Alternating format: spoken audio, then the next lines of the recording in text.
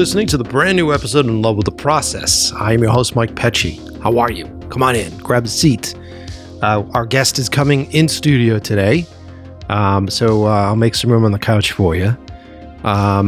Get ready. I know why you're tuning in. Today is a cinematography episode. Today is one of those episodes that digs deep into the realities behind what it takes to be a cinematographer in Hollywood, what it takes to be good enough to do a feature film. And I'm excited to dig into it, man, because think about it. I know that there's a lot of you young shooters out there. There's a lot of young photographers that want to be cinematographers. I get people asking me all the time, like, how do you get into this business? How do you make it work? And there are 100 different ways to do that. And we'll talk about at least 50 of them on today's show. And we're going to get deep into not just the technical aspects. I don't even think we talk about technical stuff. Maybe we talk a little bit about lighting and technical lighting stuff, but it really is all the real nitty-gritty stuff that you can't find on a YouTube search for how to be a cinematographer. I'll tell you that. I'm excited, man. And today's episode is sort of a follow-up, sort of a sister episode to the interview that I did with director Edward Drake. If you go back and listen to episode 239 after listening to the show or before listening to the show, it all kind of makes sense because Ed had me get today's guest on, his cinematographer, Brandon Cox. Now, Brandon has been shooting amazing action films. He's very much influenced by the same stuff that I am, same sort of directors that I am. And he's working with some of the coolest action stars from our youth. Like, he shot Cosmic Sin. He shot Escape Plan 2. He's worked with Bruce Willis. He's worked with Arnold. He's worked with Stallone. He's worked with Frank Grillo recently. He's just, his list of actors that he's had in front of his camera are pretty amazing. And we go deep into how he got into this business. Talk about his entry, how he went to different film schools. You'll hear all about that stuff. And then you'll hear how he got his first job. So this is a good episode if you guys want to go deep into how to be a cinematographer. It's a great one for that. If you're just a fucking movie fan, let's say this. Are you a fan of Raiders of the Lost Ark? Are you a fan of John McTiernan? Are you a fan of Tony Scott? Great episode for all you movie fans out there. You're going to hear some fun facts, man. You're going to hear some cool stuff about Nicolas Cage. This is a good movie geek episode. And this is actually another episode to listen to. If you're a newcomer to the show, go listen to the Joe Carnahan episode, which you'll find on the homepage at inlovewiththeprocess.com. Go there. You'll be able to find that. It's like 2 or 3 down on the homepage. I spent a lot of time making that website look good for you. Are you going there? You hanging out there? You checking it out? It's a great place to go for supplemental material on the show. I'll post trailers. I'll post some of the trailers for Brandon's work up there.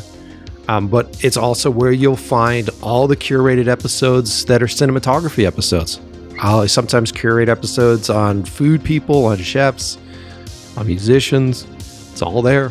Lovewiththeprocess.com. Place to go. So let's see what's going on with me. So we've been, I've been deep in prep, and I've been deep in concepting right now and sort of designing some new ideas. We are waiting for acceptance letters for some of the festivals that we sent the new film out to come home. I have been sending out 12KM to a bunch of new folks. I still get DMs every day. We just had it translated. Oh my goodness. Jesus Christ, Gina. That went right to that, huh? Okay. And we just had 12KM translated into Italian. So for any of our fans in Italy that want to watch the film, I do have it subtitled in Italian right now, which is super cool. So just reach out to me on Instagram, DM me at Mike Pecci on Instagram, send me your 3 favorite horror movies, and I will get your DMs and I will send you a link to 12KM. Okay. All right. So without further ado, let's get into today's show, man. So grab a seat. We're not doing beers this morning, but throw on a pair of headphones. Is it tuned in well for you? How do I sound? Do I sound good? Yeah, got those levels sounded right. I'm using that cloud lifter audio piece that gives my voice that little rustic feel. There it is. All right, feeling it? You feel me inside of your brain? Like your inner voice, deep in you. Why am I creepy about this? Anyway, let's get into it with Brandon on the brand new episode of In Love with the Process.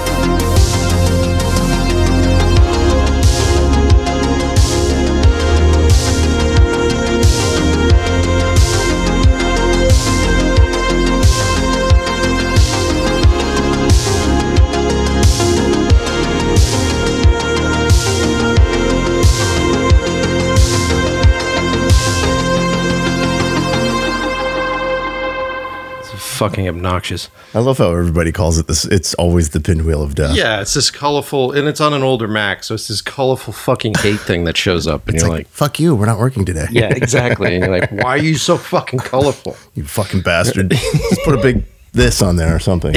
Yeah, exactly. Right? Like, hey, you spent a lot of money on me, and I'm not going to do what you asked me to do. Exactly. Do you have ferrets? No, we have rats. Oh, rats are great too. Yeah, we just got them. So I'm allergic to dogs and cats, so I'm definitely allergic to cats. Yeah, I'm the same way. Yeah. And so my girlfriend was like, so she had to make a choice when we got together. Rat? Yeah. And you're like, sure. Yeah, we figured it out. I'm not allergic to them, and they're cute. You can see them later. Cute. Yeah, I'd love to see them. All right, Brandon. So what I do is I record an intro separately. Got it. Okay, so we'll just jump right in. All right, perfect. You ready? Let's do it. Brandon, how are you? Thanks for being here. I'm great. Thank you so much for having me. I appreciate it. It's a treat to have you in the studio today. I'm in the flesh. I'm here. I figured, why not? I'm in town. We don't live that far from each other. I'm in, closer to Burbank, whatever, Studio City, and you're in Glendale. I said, screw it. Let's do it. Yeah, dude. These are like the best. So I've talked about it a lot on the show, but we moved out here right before the pandemic. So me and my girlfriend moved out here, and we were like hunting for places to live, and I stumbled on Glendale, love it. But this whole East LA area is the shit. No, I love it over here. I like to go to the mall over here. I have a few friends over here, and so, and Pasadena's nice. Glendale's got some great restaurants, so I agree. I think it's a great area. Yeah. And all the way up through Burbank and even into like the Studio City area. I love everything but Hollywood, West Hollywood. I'm right there with you. Look, when I first came out here, I think it was like 2002. I lived near the Grove. And then I ventured a little bit into West Hollywood, and then it was like, okay, that's enough. We're going to the Valley. So that was it. Yeah, there's only and haven't left. There's only so much cool kid stuff that I can put up with. Yeah, there's only so much cool Hollywood stuff you can deal with, and that it just at that point you're just like, okay, I get it. All right, this is just for the people that first get here, and then you realize, okay, where's my place? And then you go to your place. Yeah. And you go through, because anybody that's from home goes, how's Hollywood? And you go, it's terrible. So true. So true. Yeah. I mean, it's a place where I never venture to. So even though, yes, we work in Hollywood, I don't frequent Hollywood. So I'd keep it that way.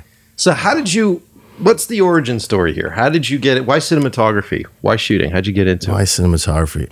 I mean, you probably heard this from a lot of DPs, or cinematographers or filmmakers. Let's see.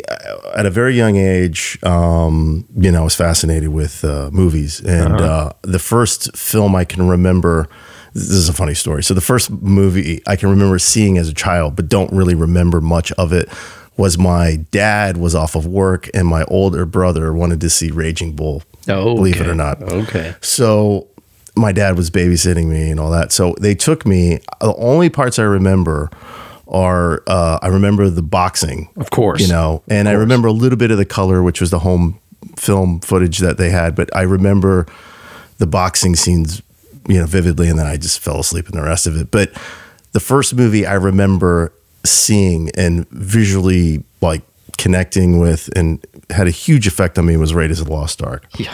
Like so many with Star Wars and whatnot. But I remember seeing that film and looking at my father after it was over and saying, how'd they do that? And he's like, I don't know. So we went and saw it again the next day, and then we saw it again the next day. So we saw it 3 days in a row. And, back then there weren't a lot of BTS. Yeah, none of that stuff. But CBS had this whole thing, the making of Raiders of the Lost Ark. So I watched how they, he did the whole sequence where he chases after the Ark on the horse and the whole thing. They had that whole bit on how they did that. And it just fascinated me. So as I got older, I still watch movies. I was also an illustrator because at one point in my life, I wanted to draw comic books. Me too. And when I got to art school, I realized, that's not going to happen. I didn't even get into art school. I mean, I got into art school for illustration, but once I sat in a class and watched guys draw comics, I was like, I'm way out of my league here. But that's a harsh realization when you're just like, I thought I was so good, but then you're just like, I suck. But watched movies all throughout my life. And my dad, who, he passed away last year, but my dad was a huge person in my life on watching movies because he got me to watch, Cool Hand Luke and Bridge Over the River Kwai and Yojimbo and Once Upon a Time in the West and For a Few Dollars More, and just these films I would never watch. But he's like, you want to see a Western, watch this. You want to see a good movie, watch this. So my dad had this, it was really weird. My dad was a blue collar guy, grew up in Washington, D.C., was a Marine, went to Vietnam, and he just loved movies. That's awesome, dude. He just loved movies. And so his influence was huge. And then when I got into art school, I got on an illustration scholarship at Savannah College of Art and Design, SCAD, as they call it. That's the acronym. But there I quickly learned that, I was doing okay with drawing and illustration and all that, but I just was not happy. And on a whim, I just took a video production class. And actually doing it and all that, it just hooked me. Yeah. And then meanwhile, when I was in junior high and high school, I had a friend, I'd back up a little bit. I had a friend that had a Super 8 camera. So we would make stop motion movies and just fun stuff, but never really pursuing never it, really make that connection that that's what this thing's for. No. And so from there, I went to art school for 2 years. I met my girlfriend. From there, we moved out. We moved to Florida because there was a school called Full Sail that just had started. But I realized quickly that it wasn't really a film school. It was a audio recording school, kind of masking itself as a film school at that point. Now, obviously, it's different. But so then I worked odd jobs, and then I figured, okay, let's move to California. Maybe I'll transfer into USC or whatever. But while I was in Florida, I saw the AFI ceremony for Steven Spielberg, and I didn't know what the AFI was. And so I did some research and found out that, oh wow, all these filmmakers went there, and most of them cinematographers. And at the time, it was 1995. Seven had come out, And at this time, I have a Laserdisc player. I'm watching Laserdiscs. I can see movies, letterbox, the whole thing, right? Which was a big deal for those of you listening. That was a big, because most stuff was pan scan. Most stuff was like 4x3. No one really gave a shit about like protecting the integrity of stuff on video. Nobody did. No one did. And to see a movie that you admired, to see it in the proper aspect ratio, obviously that was a big deal. Yeah. So anyway, I'm sorry this story's going so long. It's a fucking podcast. That's what we do. That was pretty good. So, all right. So, exactly. So I've been watching movies, letterbox, Laserdisc, collecting, da-da-da-da-da. I was reviewing the AFI thing. I was seeing that. I see Seven. Completely fucking blown away. Dude, you and I are very similar on this. Yes. Completely blown away. Blew my fucking face off. Blew my face off, blew my mind. I'm like, the balls of that ending, the balls of that visuals, the balls of that story. Yeah, the darkness of everything. And the only thing I'd seen prior to that was anything close, just on a different genre, was Blade Runner. Yes. So that kind of photography really spoke to me. This contrast, very much in my illustration, was always contrast, dark to light. I always love the difference between dark and light. That just that hit me. So that then sent me on a path of, okay, who is this person that shot this movie? Then I like Darius Kanji, and then you find out, he shot Delicatessen. He shot this. He's worked with City of Lost Children. So just, and then you start seeing, Spielberg, who's another great DP or a great cinematographer.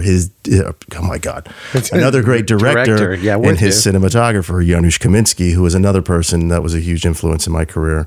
He's incredible. And after seeing Schindler's List, which is this, visual, just like incredible film. He's also the main reason why, like, I load every one of my sets with haze and smoke and volumetrics. Exactly. And you can just scream, more fucking smoke in your Polish accent. But yes, that is true. So, you have Janusz, you have Darius, and then, you start looking at more films and you start finding out who Conrad Hall is and then who, Robert Elswit is, and then all these filmmakers are starting to come out. And then so cinematography was it just seemed like the right thing to me, because it's like, directing would be fun, but I really like the camera.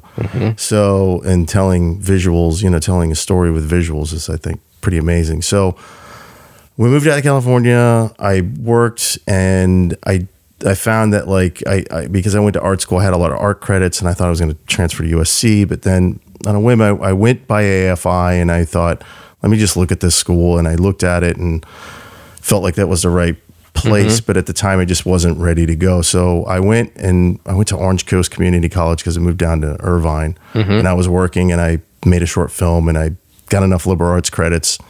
And then for some reason, I checked on SCAD. Now, this is around, it's like 2000, almost 2000.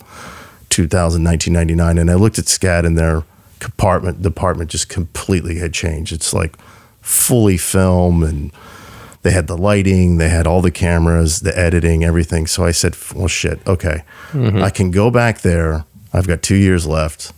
I could try to get a scholarship, be a big fish in a little pond rather than a little fish in a big pond somewhere. Yeah, exactly. So and that's what I did. So we moved back to Savannah. I got a scholarship again I just drew some stuff. They gave me a scholarship, which helped. Still fucking loans and crap and all that stuff. But that's the life of a Gen Xer, I guess. Is just you're automatically stuck with loans when you and you're not getting any respect. You get zero respect. So so we go back there. I shoot every fucking thing I can. I just feed my brain images. I go to the library. I'm reading every American cinematographer. I'm watching movies crazy. And then from there, I decided, okay, this is it. All right, I made a student film, did the thesis film, all that stuff. And I said, okay, I'll take all this stuff. I put together this package. It was like getting into the CIA or some shit, It's you have to write a letter of intent and put your reel together and all why you want to go to AFI. And I did all this stuff, and they only take like 200 people. Yeah. And I got in. That's great. So then again, finished SCAD, moved out here in 2002. And then from 2002, 2004, I went to AFI and got the shit kicked out of me. And okay, so why did you get like? How'd they kick the shit out of you? It's just like, you always think you're special because you're doing what you're doing, and then you realize there's a lot of other people that want to do what you do, and they're just as talented, maybe even more talented, and just are brilliant. And so some of those relationships that I've made at that school, I am still friends with all those people. I mean, most of the DPs that are in my class are all working. A few of them are in the ASC. They made the ASC. And they're doing great work. And I think one of the biggest directors to come out of there was, was Sam Ishmael. He created Mr. Robot. Okay. Yeah. That was I think he was like the biggest director. And Jonathan Levine, who's done a couple movies with Seth Rogen and whatnot. But that's all that came out of director-wise. But cinematographers, I mean, we just got tons of guys that come out of that class. So, and females as well. So from there, graduated. There was a cinematographer in my class from Norway. His name was Kjetil Dietrichson. And he had gone there because he had really concentrated more on music videos, and he had already had an experience level. Had already worked in the industry a little bit in Europe, and he wanted to come to America, and he wanted to learn narrative filmmaking. And he went 1 year, and then he went back to Europe, and he just started shooting a lot of music videos. And he told me, "Hey, look, I'm going to come back. I probably need a place to stay for a little bit, but when I come back, I'd love for you to come camera operate for me." Yeah, sure, you can stay with me. So he did. He came back, he stayed with me, and he got an agent. And I was, I think, 2 weeks out of AFI, and he got a call, and he said, "Listen, I got a music video. Do you want to operate for me?" Yeah, sure. And then it happened again. "Hey, do you want to come operate on this? Do you want to come shoot second unit on this?" And he would just fly me around for a couple $100. And I didn't care because, you're getting that experience, right? And then from that experience of working on music videos, I had garnered enough footage, and he would take me to Company 3, and I'd meet Stefan Sonnefeld and Dave Hussey and all these great colors who are like rock stars right now. But I would sit in the process, understand how it works and all that. And meanwhile, while I was at AFI, DI was just coming out. So that technology was fresh, and I was learning that as well. And so, I had garnered enough footage, and Kjetil said, "Here, keep your footage here. I'll give you tapes or whatever," and put together a reel. And one producer, music video producer, saw it, and she said, "Listen, Brandon, you need to get an agent." And I said, "Well, I haven't really." She said, "Yeah, if you're doing it, you're going off and shooting all this stuff. They're using every single thing you're shooting." So got an agent, put all that together, and then started shooting music videos. And then from music videos, the goal was always to get to film. So from that, I had a friend from SCAD from India. He'd found this movie and this project, and he said, "Hey, do you want to do it?" And so we did it. Went to Kenya and then here, and it never really came out, but it popped the cherry. That was my first feature, and then boom, I was on my way. That's really great too. So that's how I got to where I am now. That's great, man. That's really great. Like, you and I have a lot of parallels in there. Oh, cool. Yeah, when I started, I always wanted to be a director, so I went to film school in New York. I went to New York Film Academy's program there. I did that for a while. Really, all they taught me was how to produce in a city that I didn't live in, which was great. But then when I decided, after I finished it, they put you in a program with a bunch of other, so it's like 4 students, and you guys are all rotating, and no one wanted to shoot. And so I was like, all right, I'll do it. And we were shooting on 16 millimeter black and white reversal, that whole ordeal. And so I'll figure out the camera, I'll go through it. So I ended up shooting, at least 8 projects, And so when I finished school, my buddies were like, "Hey, let's get an apartment here in New York." And I went, "Ugh. It was such a bitch to fucking produce stuff here in New York. If I could do the same level of stuff that I did here, but back at home where I have all the access to shit, I'll go back home and do that." So I did. I started a company, and I haven't worked since. I've basically been doing that since I was a kid. And I started out of necessity because this was 1999. So most cinematographers were still in 35. They heard about video, and they were like, "Fuck video. That's what you shoot fucking sports programs with." Exactly. And so I just decided well, those old school guys really aren't getting into this. Maybe I should learn how to do this stuff. And it's cheap. I have access to it, and I beat the fuck out of it for years and became cinematographer for music videos. And so I was doing that for so long. We were shooting for stuff for like heavy metal stuff on like Headbangers Ball, right. and like our stuff that I was shooting with mini DV cameras and love the mini DV, the XL1 and PS Technic fucking like lens adapters and spinning glass and shit. And we were just throwing our stuff up in the lineup with 35 millimeter and 16 millimeter, and no one gave a fuck. No. And I was like, oh, all right. And then I ended up meeting my old business partner who was in a band, and he was like, you're actually doing a lot of directing. Do you want to start co-directing these things? And so then I started co-directing and got back into directing, and then I was a shooter director for a while. And then there hit this point in the commercial world where the agents were like, you got to pick a lane. Right. And they were like, and now it's shifted back again. But at the time, they were like, pick a lane. Where do you want to be? And I'm like, well, I want to direct, so I'm going to pick that lane. Right. But my brain comes from a cinematographer. So like if you work with me, I'm not tooting my own horn, but it's a pleasure because I think the way that you guys do. That's always good when a director, for me at least, when a director's visual, because then you're thinking in the same terms. Exactly. And this is shorthand in a language where you're like, hey, so if I hit the 50 here and then we go with 100 over there, and you're like, that's right. That's what I would do. That's exactly it. Or like the prep, like you watched 12 Cam. We were talking about this before we got on. Yeah. And so that was the first time Cruda and I had worked together, and I just sent him like loads of prep, and we spent months just sort of courting each other. I think the reason why our relationship works so well is that I do understand the language of cinematography, but I also like to work with people who know how to do things better than I do. And so like at that level, I'll present you with like all this research, all this stuff, and then go make it your thing. Yeah. And then that's how the relationship has really flourished since then. So there's a big joke that like you could see all my storyboards because being a guy that wanted to be a comic book artist. Yeah. So I would hand the storyboards to Cruda, and if you look at them, you'll go, all right, it looks like 12 Cam, but then each shot has been crudified. Crudified, I love it.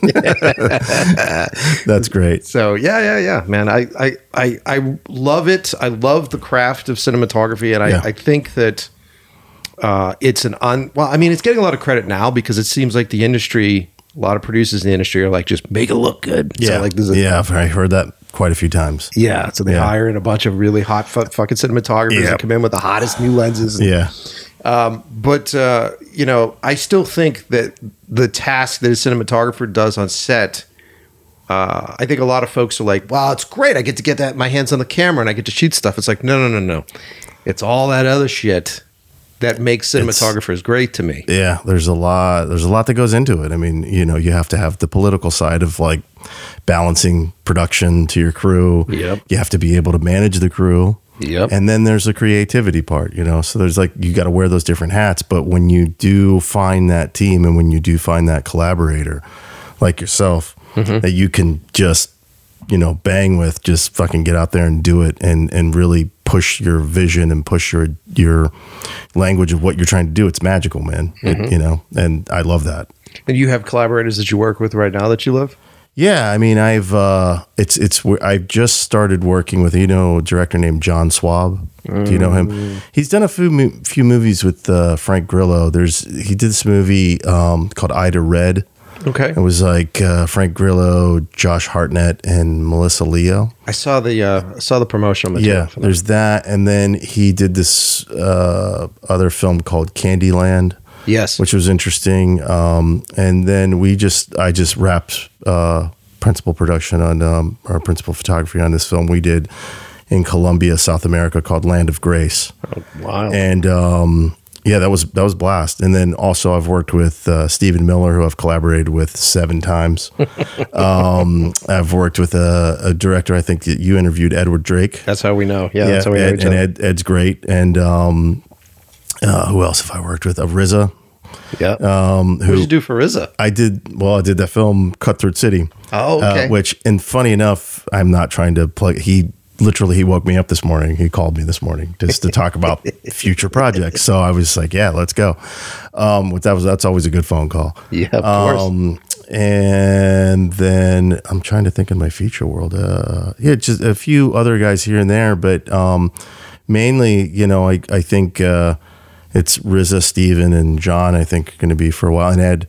I couldn't shoot Ed's last movie because I previously, I had a commitment to do Land of Grace. It becomes like a schedule conflict, But I was, I was happy he got another movie going, so that was good. But no, man, I mean, those have been the collaborators, and it just you try to build on each one, and each one's different, but you still try to bring what you bring to the table. Right. What's your process? Because I feel like we don't talk about it often enough, the sort of courtship that has to happen between a cinematographer and a director. So how was it when you first started? And then let's get into how it is now. But when you first started, how were you finding directors? Like, how did you go out and look for folks? It was hard. I mean, I would always just try to look at short film directors. I mean, I wasn't going after big time guys because I didn't have the work. I mean, even though all I had was music videos at that point. It was funny. I'd done that one feature film with my friend from SCAD, and I used the footage, put it on my reel. And I don't know how my reel got to Marcus Dunstan, but somehow it did. And he just immediately responded to the visuals from my music videos and that's how he hired me for The Collector. And at the time, he was very adamant about watching a lot of the Italian horror films, and very much like the what's the Suspiria? I forget the directors. Dario Argento. Dario Argento, the yellow films from that time period. The yellow films. It was all about that, and I just was unaware of these films. I mean, I knew of who Argento was. I only know Suspiria, but I didn't know that that whole genre of the the guy with the black gloves and the mask, but it's it works, and it has a thing and all that. So that was heavily influenced of The Collector, and what I tried to bring was just horror wasn't a genre I really dabbled in a lot, and it's funny because it's not like I don't like horror, it's just not one of my favorite genres, but yet I was getting asked to make this movie, so I just tried to bring something different to it, like just to try to add. Let me just take a basic cinematography approach of the things I like, but then try to add more to it. So the genre that really appealed to you was what, like adventure action kind of stuff? Yeah, adventure action, thriller, psychological thriller, that type of thing, drama. And it's not that I don't like horror. I mean, there's some fucking great horror movies out there, man. I'm just as fan as the next guy, but it wasn't one I was fully pursuing, but hey, this one came on and I was like, okay, we can make something of this. And, the experience was great with Marcus. But what I did, at that time was 2007. So I got that job, and it was funny because the then writer's strike was going on, much parallel to what the hell's going on today. So, the writer's strike was going on, and Hollywood pretty much, shut down, but we had a pass to, I think we got some sort of agreement with SAG and WGA that we could go and shoot this movie in Shreveport, Louisiana.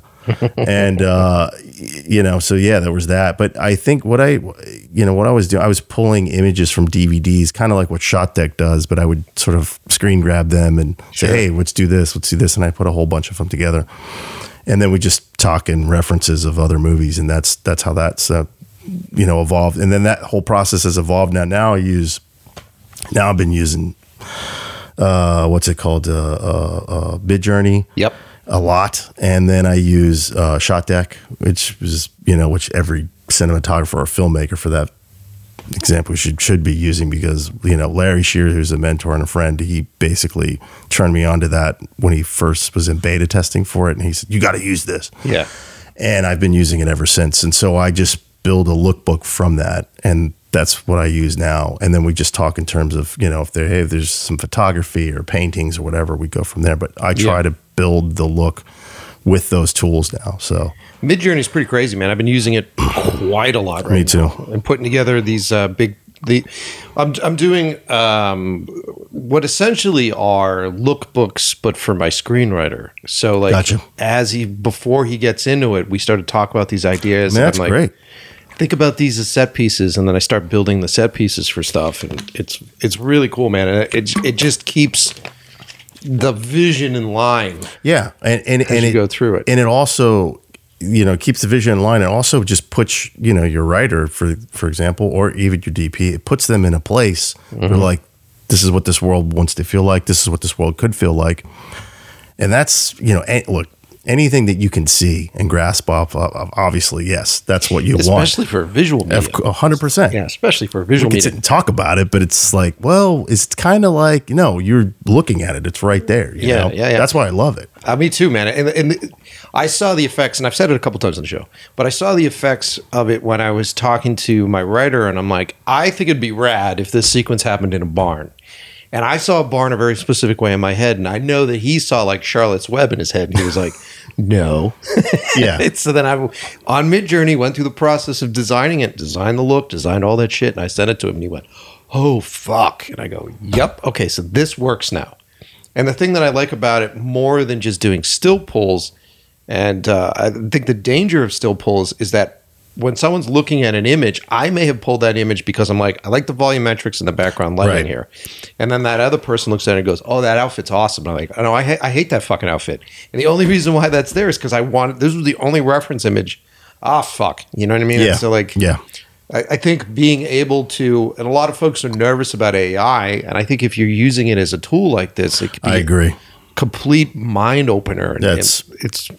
I completely agree. I mean, a screenwriter friend of mine, I turned him onto it, and he's like taking it and just run with it because he loves it, and he puts together pitch decks for scripts he's written, and he loves to use it. Yeah. And what's better than to almost give whoever you're pitching to something that's close in look and feel and tone that you could just hand to him rather than, well, we kind of want it to be, pictures of these movies, and sure, people will take that. I don't know. I think if they see original artwork, it's something more tangible rather than 100% seeing a series of movies that you're like, oh, so you want to make this, and this, right. Which is like, well, no, I don't. But this is what's influencing me, or this, because it may, like you said, for that still, you're looking at it because, oh, I like the volumetrics of this. That guy was like, well, I like the costume. Well, I could like it because I like the composition, or the lighting. So it's like you could take so many things away from a already average still from a movie, but rather when you're making it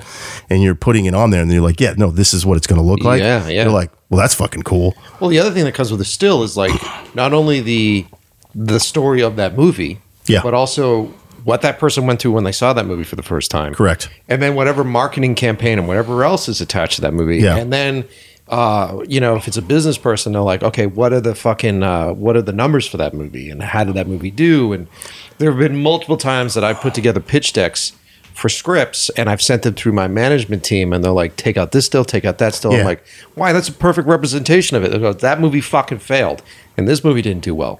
And I'm like, I'm not putting it in there for the box office. And they're like, yeah, but they're going to read it and see the fucking box office. Their brain thinks, oh, that was that shitty fucking movie that didn't make any money. And that's so weird, right? It sucks. Yeah. So, like, I mean, for me, Midjourney has been like a month ago is when I started. And it's fucking revolutionary for me because now I'm designing things and sending things to people that there is no context to. And they watch it, they look at it and go, fuck. And exactly. Go, yeah, man, that's the purpose of this. And like you said, I think if you're using it as a tool like that to help everybody on the team get on the same page, visually, aesthetically, whatnot, that's just it's going to make the process so much better. I mean, it's going to make it so much easier. Like when I was just working in South America, the production designer had done a bunch of renderings in Midjourney.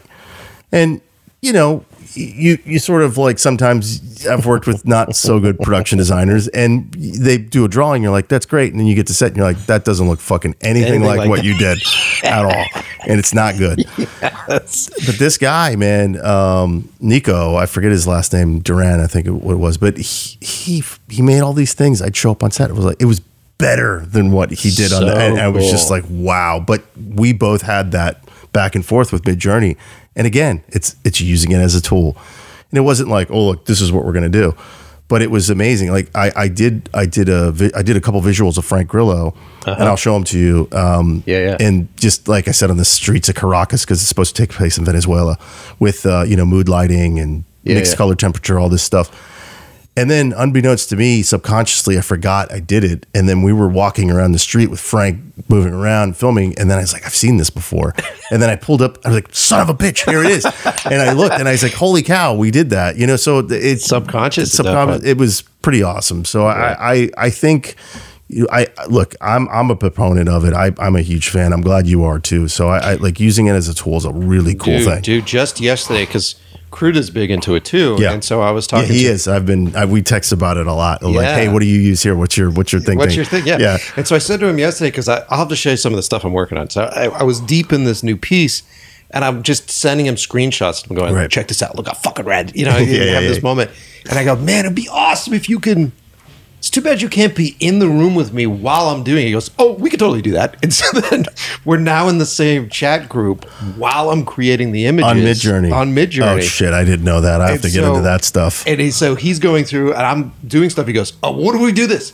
And so then you're seeing the images change between the both of us. Wow. In Midjourney. And I'm like, that's one. But how much fun is that, right? Like it's another like bonding tool with the filmmakers, because then you're creating, instead of, doing it on set and talking about it for the photographs, right? You're doing it together with this text artwork. And that's, I don't know, man. I find that exciting. It's really fucking cool. And then you start to see this stuff, and then the guesswork is gone. Yeah. And so then while I'm looking at this stuff and I'm designing it, because the other thing is I'm coming at it from a low budget director standpoint. Right. I know that whatever this first feature is that we're going to do after this, it's going to be under $2 million. Right. Maybe if we get there, we're lucky. Right. And so with Midjourney, I think you can start to do whatever the fuck you want. And suddenly you've got a guy on the moon and you've got this thing happening.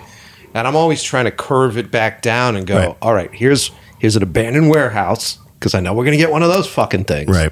How do I make this cool, and how are we hanging, and what are the proppage that we're hanging that I can get from fucking Home Depot? Right. That'll blow your face off if we get enough of them. Right. And so that's always been my thing with Midjourney, is I'm trying to like build myself this little fence around what I know the reality of the world's going to be.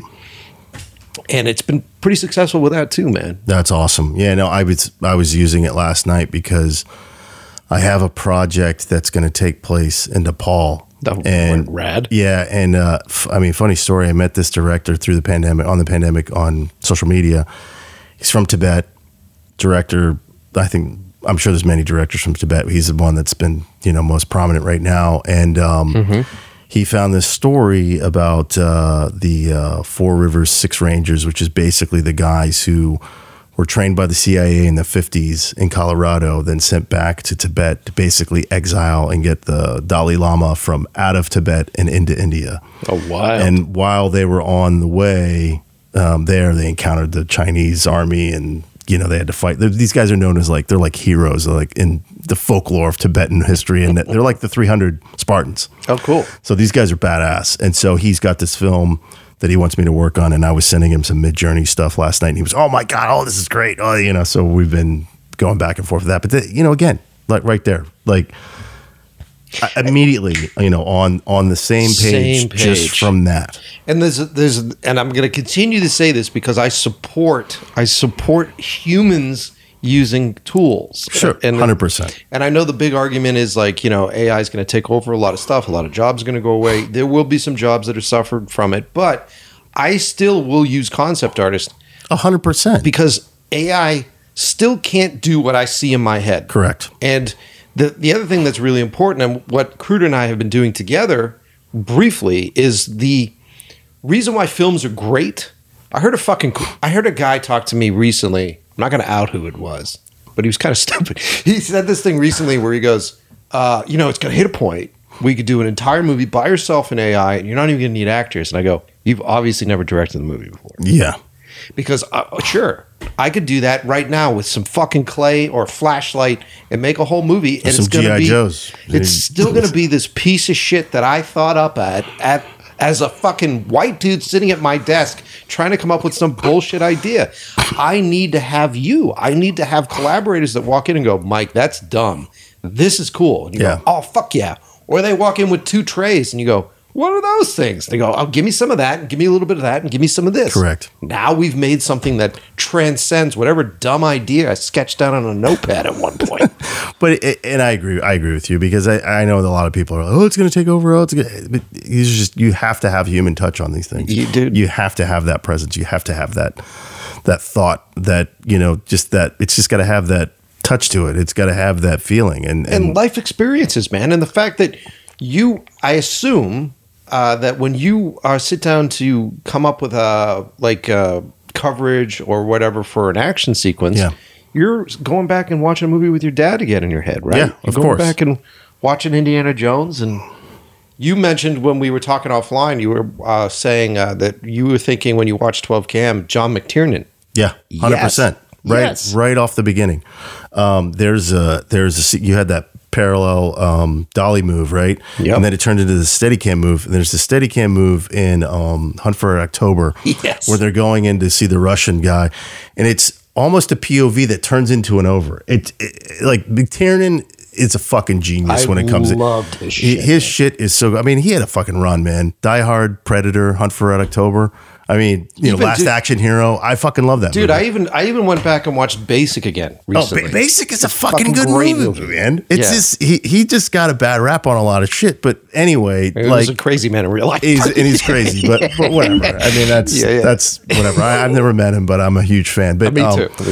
But yeah, it just had that feeling to me. It just felt big. It felt like something from, the late 80s, early 90s. It just had this like energy to it, and it was just polished and did not feel like a short film at all. Thanks, man. And that's not rough, just to, wax your car. I'm serious. I mean, I was looking at this thing and I was immediately hooked. Well, what we did for that, and this is what I was getting at, I wasn't just mining for compliments, but what I was getting at was we studied real hard, and I studied real hard the language of what I liked. So, like, I was studying Spielberg. So a big thing for me is that scene from Close Encounters where the air traffic controllers are leaning over the screen. Right. That's huge. Watch 12 Cam, you'll see that. I felt that. Yeah, like McTiernan for all those moves. Huge for that. There's some David Lynch, but I went through the process of studying the language, the visual language that these guys use. And it isn't like... It's not Stranger Things where people go, how about we copy these shots and we just insert these shots into it? I went, all right, I feel this way in Temple of Doom when they're sneaking up and they're looking over at the Kali Ma sequence that's happening. I know exactly what you're talking about. I like that sense of energy and how I feel there. So let me examine the sequence. And I examine the sequence. I go, it's a dolly move. It's a low thing. It's this. Great. And I just put those in my mental folder and I go, he uses dolly for this reason. Like when we did the shot that you were talking about, the left to right. Yeah. Spielberg did that consistently in all his movies, and that's how he does exposition. Yeah. It's always a dolly move from left to right. And I started there and I'm like, oh, cool, we'll do all the exposition on this dolly move. But then I got to the location. I go, there's not enough fucking room for that. So then I was like, all right, Kruta, we need to establish, because it's a play, it's one set essentially, I need to establish the location of everything on this set. How can we do this dynamically and bring us into that? Let's do that Steadicam move. Boom. So the Steadicam move moves through the whole shot. It not only shows where the office is in relation to the altar that we called it, the sound altar, and where the hole was. That shot also introduces each one of the characters. And you go boom, boom, boom, boom, boom, boom, boom. All right, great. That's language stuff. Yeah, you set up the geography of the place, and it also just gave you a feeling. It just felt good. I mean, and you were talking about Spielberg music, dolly. When you were just saying that, I was remembering when Belloc is talking with the German guy, and he's at the Ark. Excavation of they're trying to find it goes left to right, but when Indy digs up the Ark and they're pulling up, the dolly goes right to left and it stops, and it just it's that language, man. Yes. It's that language, and you establish it. And the other person I said that reminded me is Andrei Tarkovsky, man. Yes, there was just that air that I don't want to ruin the movie for people, but when the main character goes into that black void with the white light, I was just like, holy shit, this is visually gorgeous, and I'm like some other place, and it just felt like this Russian expressionistic. I was in it, man. Well, you want to talk about, because we talked briefly about colorists. So when we originally shot that sequence, it was an incredibly difficult one because it was just on a black stage. Sure. And so like the geography of that sequence was very difficult. There hit a point where Crudu's like, I hope you know where we're fucking going because I have no idea. We've spun around like 7 times. Right. And I'm like, I got it. But what we did is he originally shot that sequence green. So it was a very green sequence. Interesting. And so then he went off with our colorist, amazing colorist. I can't remember his name right now, but Crudu's going to hate me for it. But he did an amazing job on it. And then they brought me in to see rushes from it. And we actually colored in a theater, which was awesome. That's great.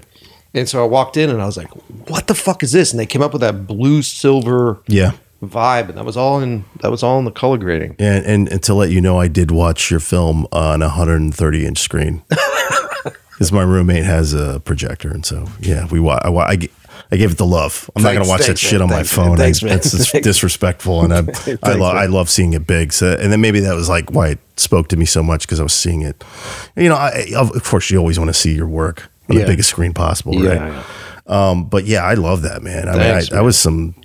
Well, and I love your John McTiernan note because I don't think he gets enough love these days. He does not. And I love the fact that you were like, McTiernan, and I go, this motherfucker, and I've seen your work, and I'm like, yeah, McTiernan is definitely in there. Oh, man, like heroes of mine are, McTiernan and Tony Scott. God, I love Tony Scott. Dude, I did that episode with Joe Carnahan, and all we did is just talk about Tony and Tony Scott. Joe's a great guy. Joe is a great guy. I've been fortunate enough to have a couple lunches and just befriend him, and he's such a great guy. I love him, man. He's an awesome dude. The podcast where he was so on like when he was talking about your film. I was just like, oh, this is awesome, man. Good for Joe loves that. He does.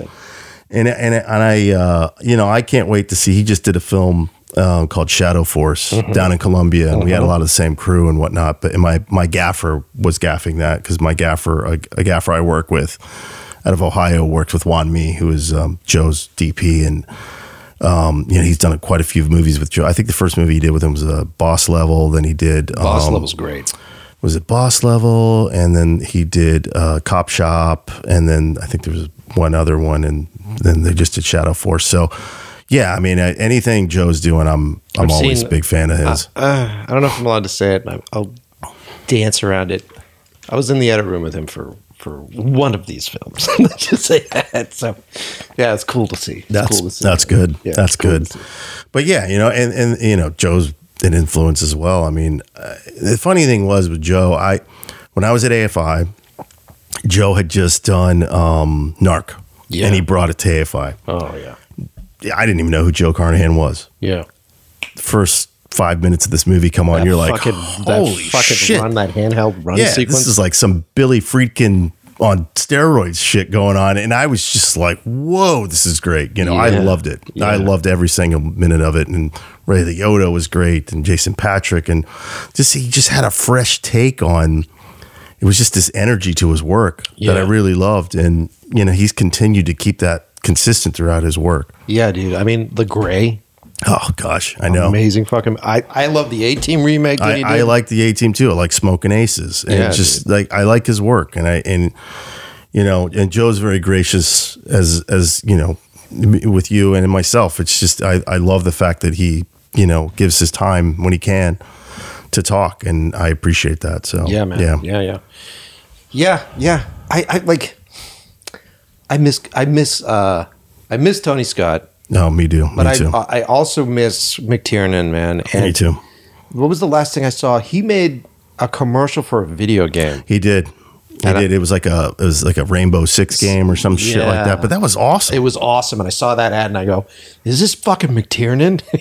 And it was. I think he did it under a different name or something. Yeah. But yeah, it's funny. A friend of mine is a producer in South Georgia.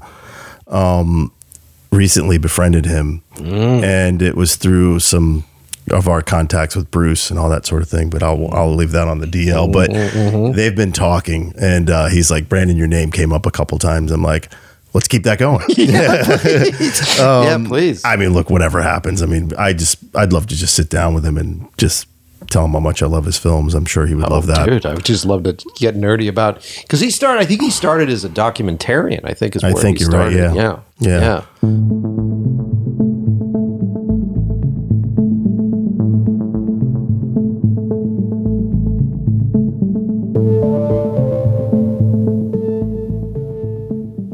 Okay, it's time to take a break for a sec and talk about the men and women that support the show. And I'm talking about the sponsors. I'm talking about the companies, the gear that we use, the stuff that you guys are constantly asking me about. Supporting the show, as always, is our friends over at Puget Systems. If you're in the marketplace for a brand new computer, maybe you want an edit system, maybe you want a massive 6K, crazy, multiple tracks of video, real-time cutting beast like I have, go to PugetSystems.com.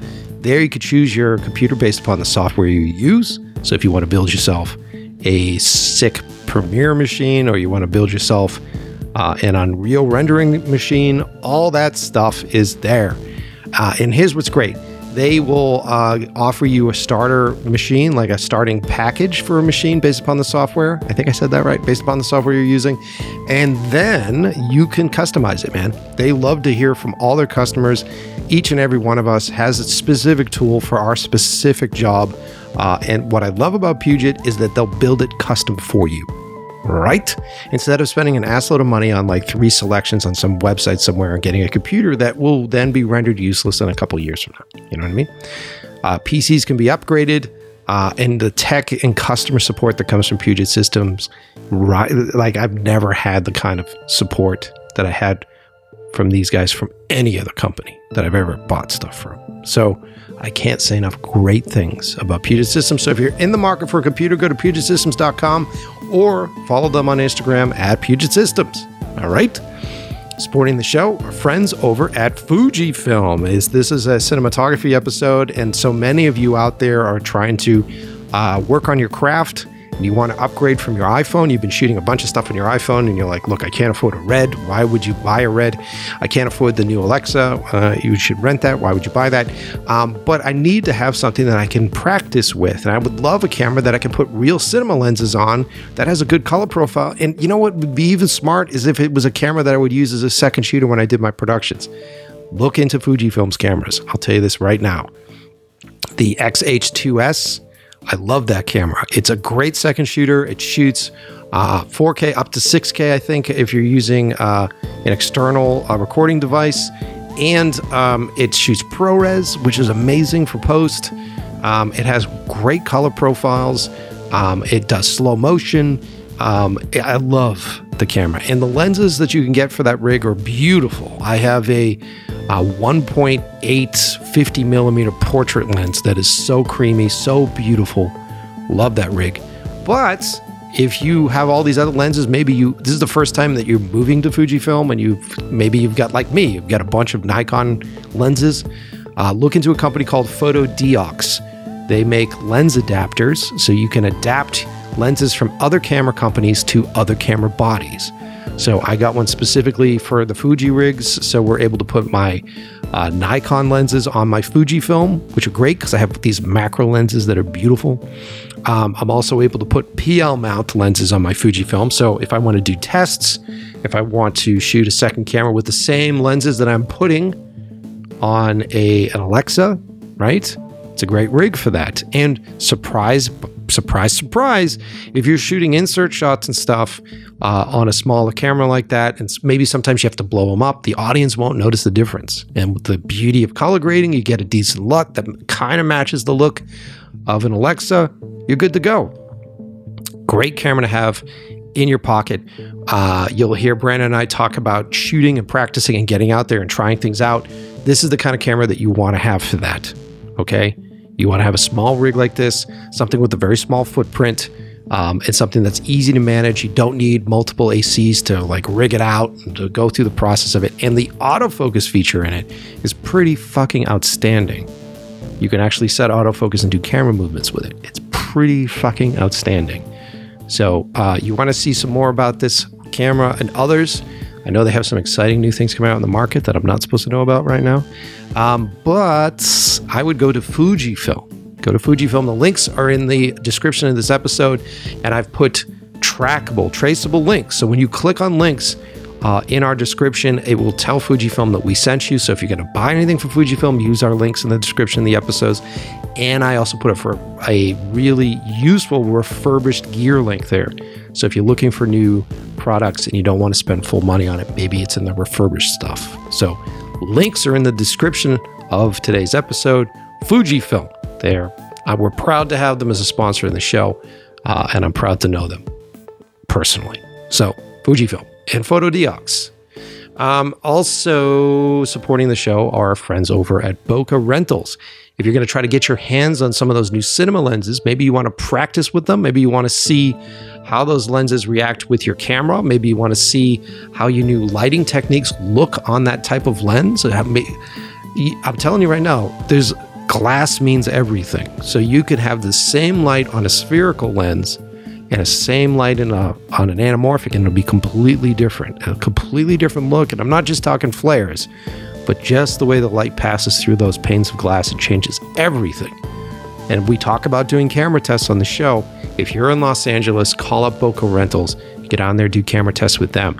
They love to support young cinematographers, young filmmakers. That is the place to go to get your hands on all of the hottest new lenses out there on the market.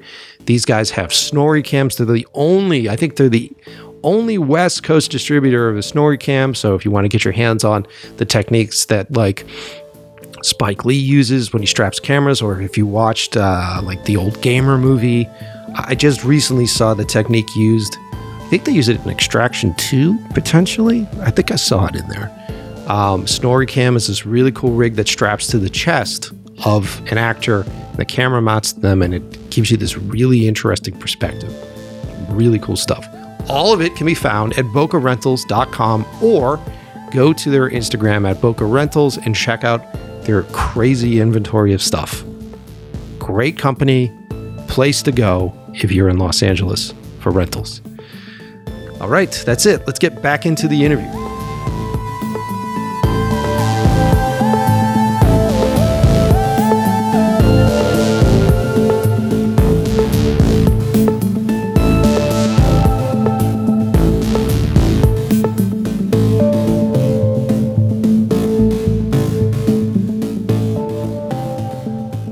Fucking rad, man. I know. And speaking of Bruce, I mean, you've worked and shot some amazing action heroes and legends. I've been very fortunate to work with, Bruce and now Dave Bautista and Jeffrey Dean Morgan and Stallone and De Niro. And, recently Devon Sawa and Frank Grillo now. And so, yeah, I mean, I've been very, I had a couple scenes with Wesley Snipes in the Cutthroat City, Ethan Hawke. Jesus, dude. I've been very blessed to the people I've worked with. Okay, what's that? I've worked with some celebrity guys. Yeah. And I always find that when I do, I'm trying to, do you find yourself, when you're going to shoot them, you've got like Bruce, for instance, right? Right. We know Bruce Willis's face. We know what his face fucking looks like. We know him from Die Hard. We know him from The Last Boy Scout. Right. I know what light on screen looks like with him. When you first lit him, were you like trying to live up to of course. But what I found really quickly was, I was like, God, this guy's easy to fucking light. Yeah. Oh yeah. Yeah. He's shaved at that point, and you'd hit him. You can hit a light any direction, and he looks great. and I told him that midway through the first film I did the other Extraction, not the Sam Hargrove Extraction. I did the one with Bruce, Steven, and I. That was the first movie we did together. Yeah. But the first shot we had with Bruce was he's tied up in some sort of like, Georgian prison or Russian Chechnyan prison or something. And he gets out and he shoots these guys, whatever. But I had like this backlight and just this like top light going on. And there was like a practical over here. And that was it. And all the one side of his face just went dark. Yeah. And I looked at it. I was like, that fucking looks cool. Let's just do that, So you couldn't see one half of his face, but nobody said anything. Steven's like, this fucking looks great. Let's go. And we did it. And I told him midway through the show, I was like, you're really easy to light. He's like, yeah, that's what I said. He's like, it's like a big globe. Just hit it wherever you want.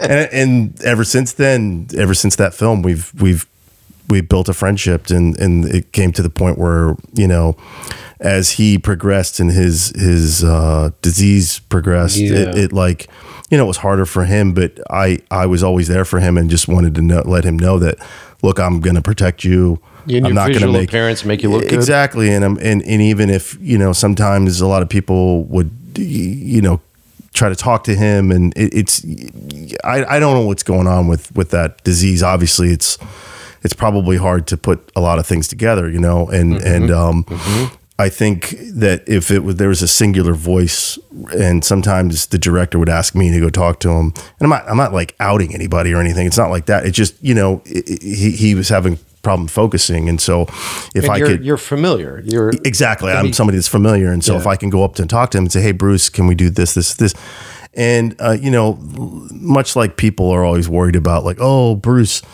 was told to do this, and this was not. He wanted to be there. He wanted to be on set. That was his happy place. That was like where he was. He wanted to be around the crew. He wanted to work. You know, and when that became too hard for him to do that, I think that it's sort of like, I think, you know, his wife stepped in and everybody made a conscious decision, and his team was like, okay, this is it, you know? Yeah. But having those experiences with him and being able to go multiple places with him, I had a blast. And, you know, I've always said to critics, fuck you. You have no idea what's going on. Fuck you. If you don't like these movies, I don't give a shit. It's just like, I get to work with one of the biggest action stars in the world, who's a friend of mine. You have no fucking clue what's going on. And trust me, when you do find out, you're going to feel like shit. Like a fucking asshole. Like a bunch of fucking cocksuckers. And now they do. Now they do. So it's sorry for my language. No, dude, you're on my show, so it's fine. Yeah, it just killed me when I would see that. And then finally when that happened, I mean, I wrote a tweet and I just said, you know, I said, F you to every single one of you guys who made fun of him and did this and that. You had no clue what was going on. This guy's trying. He's doing his thing. He's trying to entertain people, and you know, you just shit on him, and you're gonna miss him when he's gone. This business sucks for that man.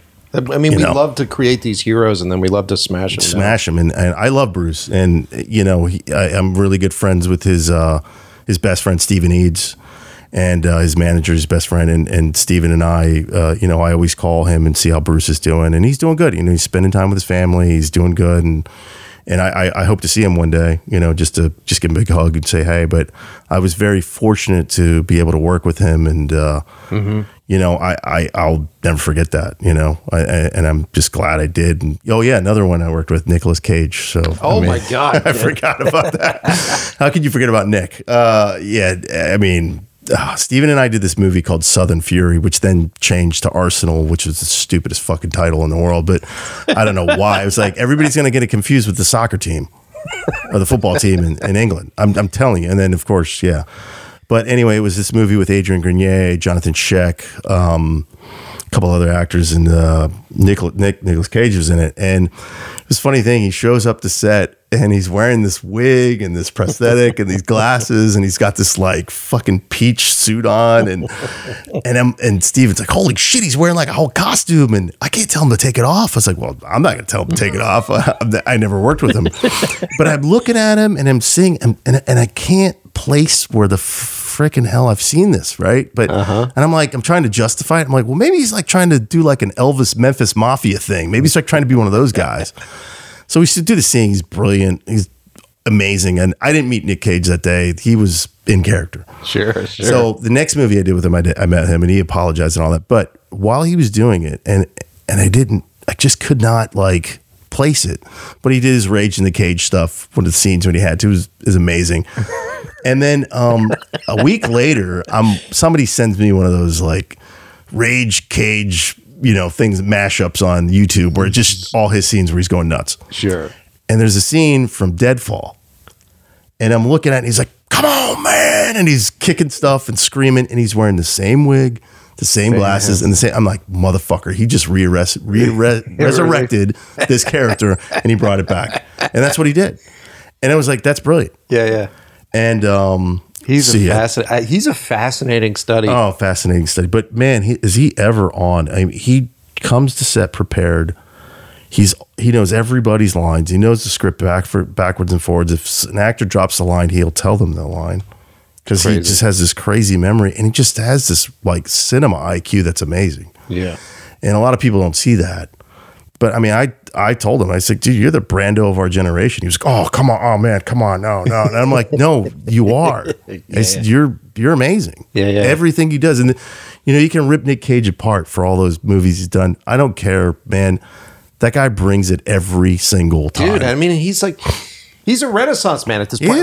Like the fact that he has embraced the insanity that often is his performances, and he's made it a brand that is successful as Marvel is a brand, just literally pulling people into theaters to see him do stuff. And then, I talk about Mandy all the time, and for a brief period of time I was working with those dudes over there, and just his performance in that movie, and the collaboration that he had with Panos, who directed that film, it's fucking insane. And how that rebooted his career, it's incredible. It's incredible, dude. And just to put himself out there in that movie, and just that one scene where he's in the bathroom, he's just drinking and just the underpants screaming and crying.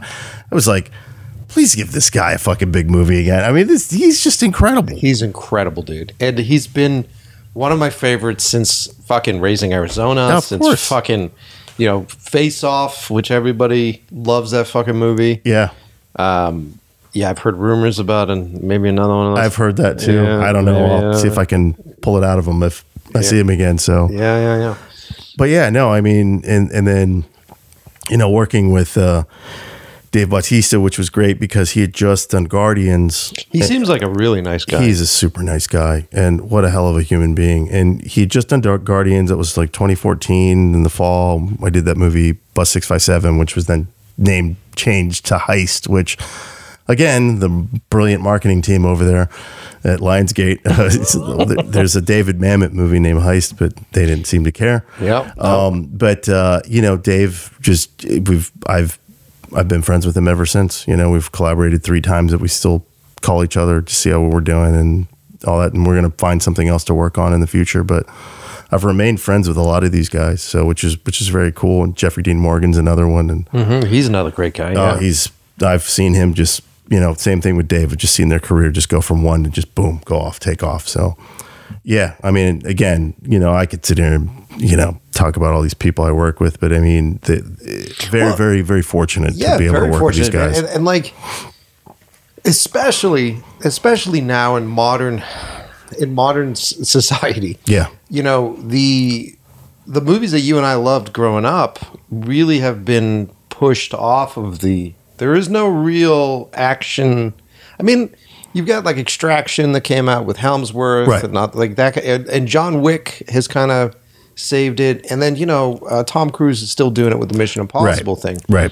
But you're not getting who's the new Bruce Willis right now? I don't know. I mean, I guess it would be Hemsworth. I don't know. It's like a mashup of guys. Kind of, sort of. I guess. But no, you're right. I mean, look, last summer, after I saw Top Gun,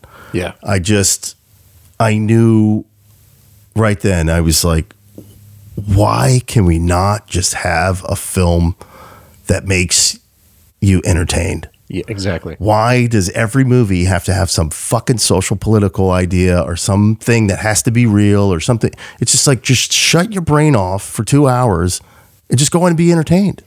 I miss that. I do too, man. And I really feel like the big reason why I think it's important that everybody has their voice on film. Of course. I think it's important that everybody has an opportunity to do their stuff. And I also think that Hollywood genuinely doesn't give a fuck about any of that. No. And I think they like to pretend like they do. But when they cram social messaging into stuff, they're able to market movies easier with it. And it became this very simple marketing scheme, which was like, hey, guess what? We're going to put this message in here. If you don't believe in it, even better, because the negative reviews get more looks and likes than the positive reviews do. So that became like the big push for it. Yeah. And even though that they're putting it out there, which I think is important and which they should be doing, which is everybody should have an opportunity for their own voice and stuff. Sure. Dude, I've gone through the process of like trying to cast movies, and I've sent lists of people that I want to work with, and I'm like, this movie here, I would love like an Idris Elba or like a younger black man to be the lead. And they go, that's not going to happen. I go, what? You're currently saying right now that you want to cast diversity for this stuff, and they're like, yeah, but he's not going to make money internationally. Yeah, that person's not going to do any of that stuff. And I go, well, what's this whole fucking thing that everybody's ranting about? You go, that's just for the fucking media, man. That's just the front loading on this bullshit. Yeah, they need the guy that put the asses in the seats guy.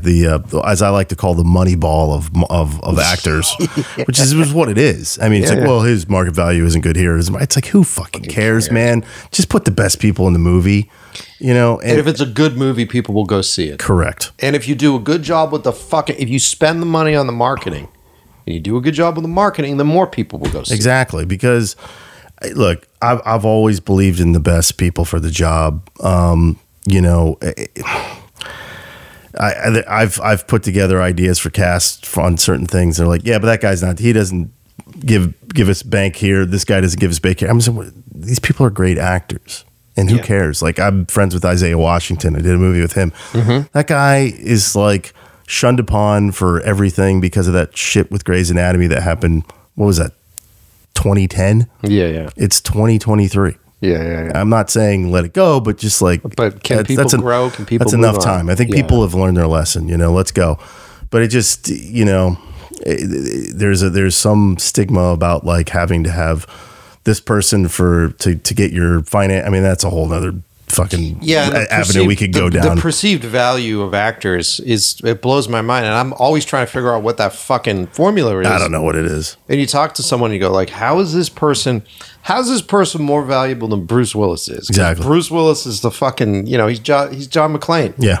And this fucking kid's because this kid was on Jimmy Kimmel, and they did a fucking contest where he ate spiders, and that clip went viral on fucking YouTube. That shit's never worked. Every time I've seen where they're like, oh, this person's got 8 million followers on Twitter, and he's going to be good, and they're going to market them. I said, that doesn't mean jack all shit in movies, man. No. And it never translates. It never does. They producers try to sell me on that shit all the time, and I'm like, you could have gotten a really good actor instead of this person who doesn't act and is just famous for social media. Whatever, that's fine. They can do that. Sure. It's America. You do whatever the fuck you want. But it's just like, I don't subscribe to that because it's kind of insulting to actors to just bring in some fucking social media jackass that doesn't even act and like, I want to be in movies. I mean, but that's been existing. I mean, look at what they were doing that with sports, stars for years. True. And like, you've got all these sports celebrities coming in. I mean, that's the fucking like toxic clashing of business and art that is just a necessity because, dude, I need a few million right now. And so like, it's not like I can just go, hey, hi dad, do me a favor and write me a fucking check. So I get it. And I get that there's the blend of those things, but you just wish that the business now was more focused on talent. And more focused on auteurs again. Like, I really want the filmmaker auteur system to sort of come back. So do I. Because I feel like this sort of democratic way of making movies that exists is just creating vanilla fucking bullshit. And I agree. I mean, I've talked about this with a lot of friends and filmmakers. I've said, again, going back to Tom Cruise and what he was saying, I feel that Hollywood right now is in the same place it was right before the beginning of the 70s, where the studio system was just, it was just pounded into oblivion, and people were like, we want something fresh. And the De Palmas and the Scorseses and Spielberg and all those guys came in and they flipped it on its head, and it needs that again. Yeah. It needs that again for some reason. It just needs a new crop of dudes to come in there and just say, F you, we're going to do it this way and we're going to do it our way and just switch it up again. And I don't know what that is, but there has to be something like that. Dude, it's like, I want to do that as a director. And I think that if anything, Top Gun proved this. Yeah. That Top Gun was a success. Sure, it was an existing property. It was an existing IP, but how many young kids gave a fuck about the original Top Gun? Not many. And the people that did are cinephiles, but they represent a very small community. Sure. When you're talking about like the Midwest and all over the fucking place, right? Top Gun was Tom Cruise. People know who Tom Cruise is. He's still a face. Yep. It's fucking jets, and it's like adventure and practical adventure. And you go through this process and you go, fuck? And that movie crushed on maximum levels. I mean, just like crushed. And it didn't need any social messaging.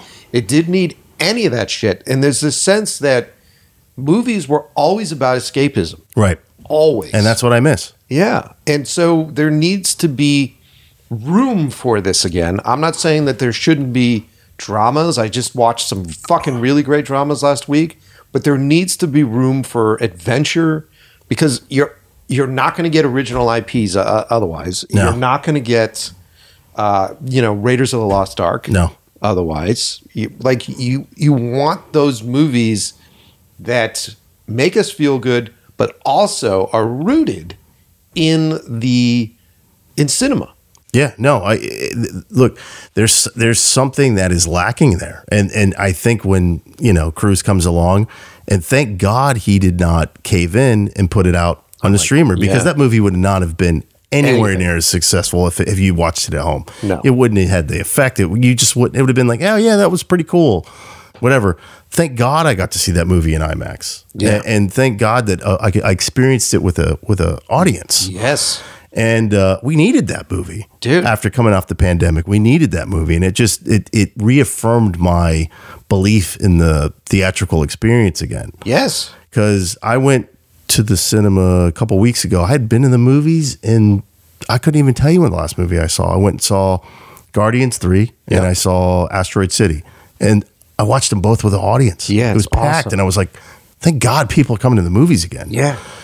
And so it was, I believe in that experience. I believe in experiencing that movie, but there just needs to be good product. Yeah. And we need escapism movies. We need that, because like, how many times now are you aware you're in the cinema? Dude. And if you're aware you're watching a movie, something's fucking wrong. Dude. You're watching it and you're going like, oh my God. Yes. Like, the other thing that I got into, and it's fun that we're on this tangent. The other thing I got into a heated conversation with last night with some friends over beers. Here we go. Yeah, because me and my tangents on this show. Mm-hmm. So we got into this heated conversation over streamers and how I think it's a disrespect to cinema and to the filmmakers to have your film on the same fucking lineup as like reality TV. Yeah, so that's as bullshit. You sort of scroll through and it's like, what are the top things on the streamer this week?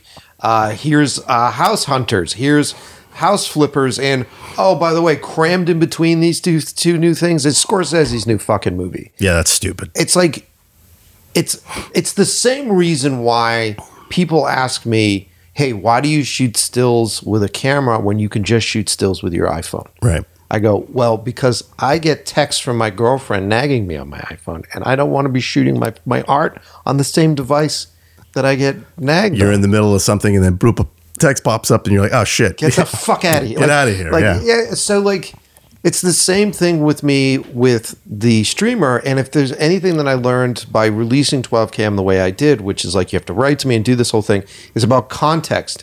And the reason why I love the movies that I did when I grew up is because of the context that I was put in by the marketing campaigns, by going and standing in line, and by going to the cinema. Like, it was an event. You had to earn it in one way or another. And then you go there and it's your thing. And suddenly you've earned this. Even if you were watching it on videotape and you were renting videos, it was still the same, because you were judging almost like the movie from the box cover. Exactly. And the artwork. And there was something exciting about that, right? Exactly. But remember when Hollywood was doing these trailers to where they were like teasers, but they weren't even in the movie. That like the visual, like I remember specifically Terminator 2.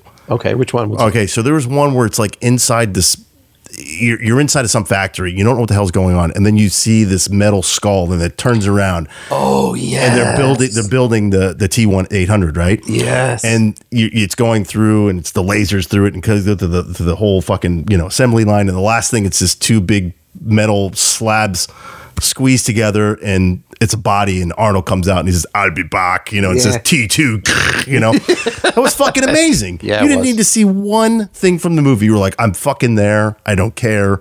Bring it on. Yeah. Twister did the same thing. Yeah. They had a whole teaser of like this guy's like running into his house. Come on, we gotta go. And he gets his family, and they put him down in the barn. I remember this.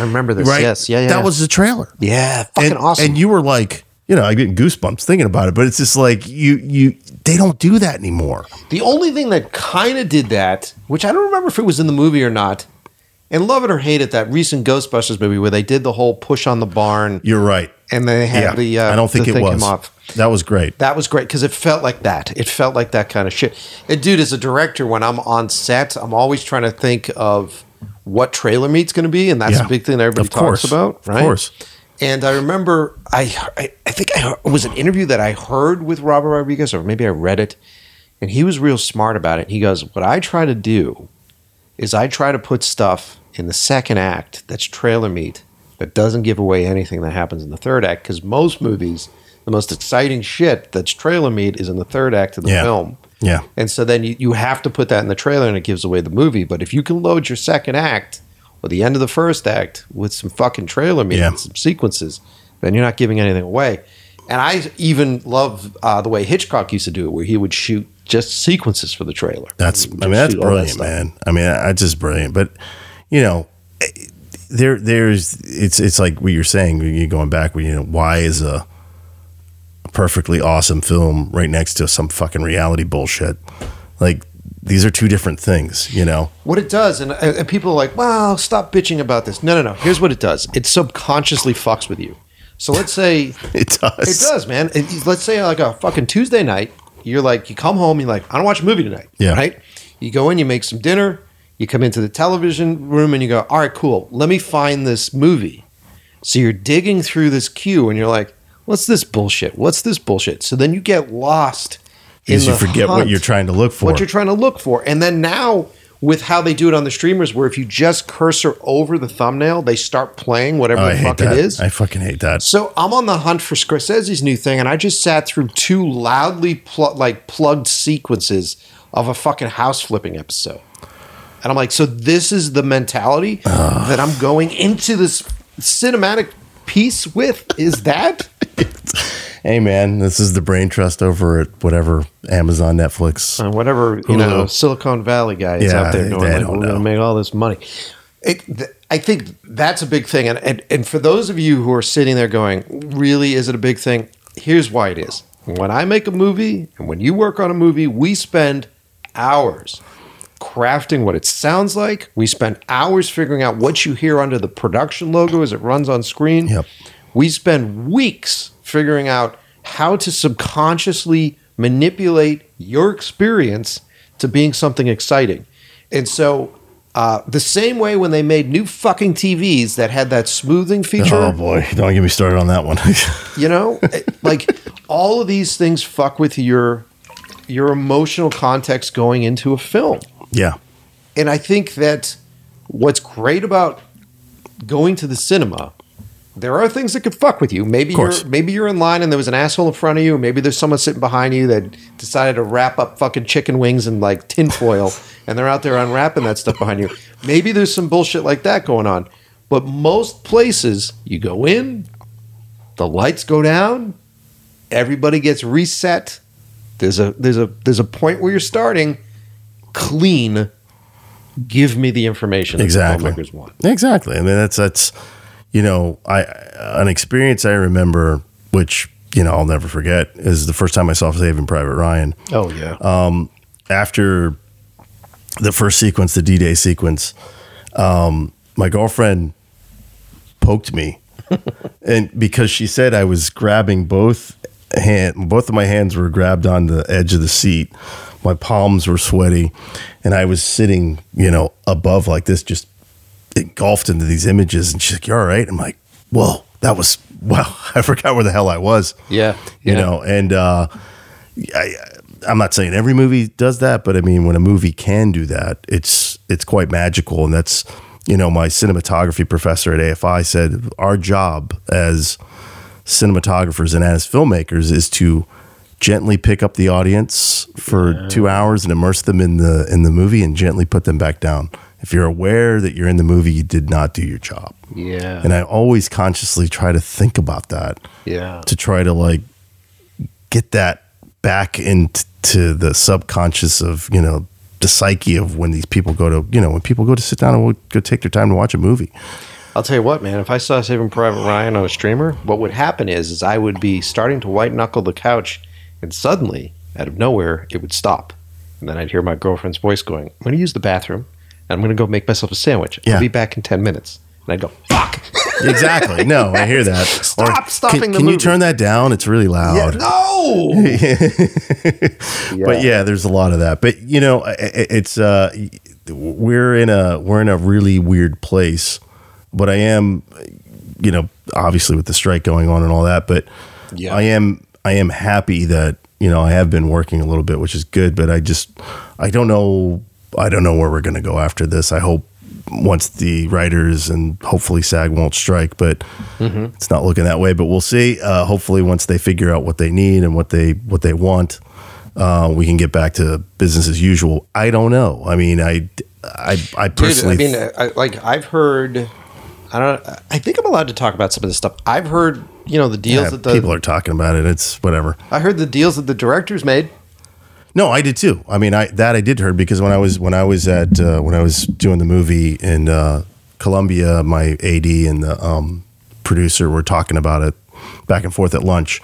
Well, that's good. Well, that's pretty good. Well, that's cool. And I was like, I knew the DGA would figure it out. Yeah, they always do. They never. They seem. I'm not insulting anybody. If you listen to the show, they just seem more put together than the other ones. Yeah, I mean, there's obviously writing's a little more stickier. There's a lot of more, especially on the TV side, because when you have 15 people in a room or 12 people in a room, and then there's a whole hierarchy of that system. And then how long are you employed for, and how long are you under contract for, and all that stuff, which is very important. And I think writers are abused. 100%. 100%. Yeah. I agree, and they should get, the money that they're deserved, and I hope they do. Same thing with the actors, and same thing with directors. I can get on the whole below the line side of things, but I won't go there because that's a whole nother ball of wax. But yeah, I just hope that once this whole thing finishes, that it's business as usual. We go back to things. I don't know if it's going to be the same or how it's changing. We'll see. I don't know. I mean, one would assume. I mean, there's a lot of rumors out there that it's only lasting this long because it's beneficial financially for some of these streamers to draw it out.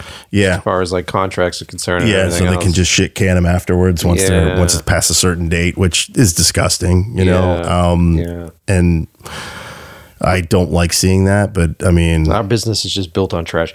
It is. But there is there's going to hit a point where like the content needs to show back up again. So it does, and maybe there's a shift. Maybe people are going to go back to the movies and watch less streamers, or who knows? I don't know. I'd be curious to see, because a lot of this stuff requires an understanding of like actual numbers. So there is a whole lot of stuff going around where it's like streamers are actually in a deficit and they're not making the kind of money that they're saying that they're making. So, you can only pour so much food in the trough for the pigs without having to pay for it. Yeah, exactly. Exactly. Let me ask you something. What's next for you now that you've done 12KM? That's, to me, seems pretty damn successful. I mean, I enjoyed it. And what's the next thing? Are you going to turn that into a feature, or you've got something else? 12KM, we finished that. That's older. So I finished that in 2016. Oh, wow. Okay. Yeah. And so that one was made as a proof of concept. And then everybody's heard me talk about it on the show. Didn't get into film festivals. I had an article written by a friend that then got attention. And so we took that around and pitched it everywhere. It ended up at Ridley Scott's office, and it ended up at Scott Free. Wow. Which is amazing. That's a great place for it to be. Yeah. So they love it over there. But the consensus is when we went out with that script for the first time for financing, it was the same week as like Harvey Weinstein. So it's timing, right? So we went out the same. So at that time period where we're knocking on doors, dudes are shutting doors and of course, like hiding behind doors. Of course, and so that was the thing. The other thing that we ran into was that being that even though I've directed for 20 years, I'm a first-time filmmaker, and so with our script that we wrote for 12KM, it's under 10, but it's over 4 million to be able to do. Right. And so the consensus is, all right, Mike, do something smaller first. And I'm like, okay. So then we did this other piece I'll have to show you called Who's There? Yeah. And Who's There? We wrote while I was doing that sort of tour through different production offices. And there was this one production office that I really want to work with. And I went into them and I said, hey, what's your formula for this shit? Because you guys obviously have a fucking formula. Yeah. And so they told me what the formula was. And me and my writer sat down. I'm like, can we play within these confinements? If we do, come up with something great. If not, who gives a fuck? And so we fucked around and we came up with Who's There and literally wrote the short film, shot it, produced it, shot it, edited it in 3 months. And so then I was still back in Boston. So when I came back here to do more 12 cam stuff, I surprised the agents and I go, here's a whole new movie. Here's a whole new thing. Wow. And then my writer wrote a whole fucking feature for it. We're like, bam, bam, bam, bam. And so then that was kicking around and we were ready to go out with that. And then what was the thing that fucked us? Was it COVID? It was like COVID or something else fucked us on that. So since then, I just shot a new piece that I'll have to show you. Oh, I'd love to see it. Called Come Home, which is really great. And that's going to rejuvenate one of our other scripts. Oh, cool. And then we're currently writing 2 new features right now. And we're writing a feature that I'll tell you about afterwards. Okay. That is probably about $1 million movie. And it will most likely... no matter what, I'm going to fucking shoot it. So whether or not we get independent financing to shoot it, or whether or not we get a small studio or a small production company on board, it's going to be, we're aiming for this movie. I don't want to give away too much, but we're aiming with this movie for it to be the midnight screening festival film that you open the door and sounds come out of it, and you're like, why the fuck am I not in this movie? There you go. So that's it.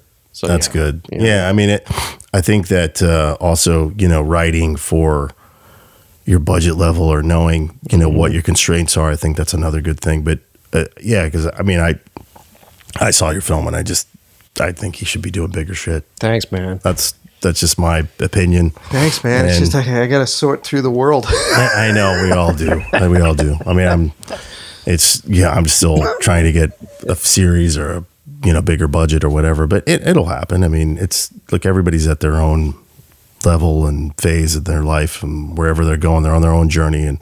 But dude, honestly, it's about who you meet, right? Yeah. At the end of the day. Yeah. It's like, I know all the right people. It's I mean, I'm trying to open up and meet more and all that sort of thing. It's the right opportunity comes along and you do it. But I have been very, blessed. I mean, I was on a run with Emmett Furler for a while.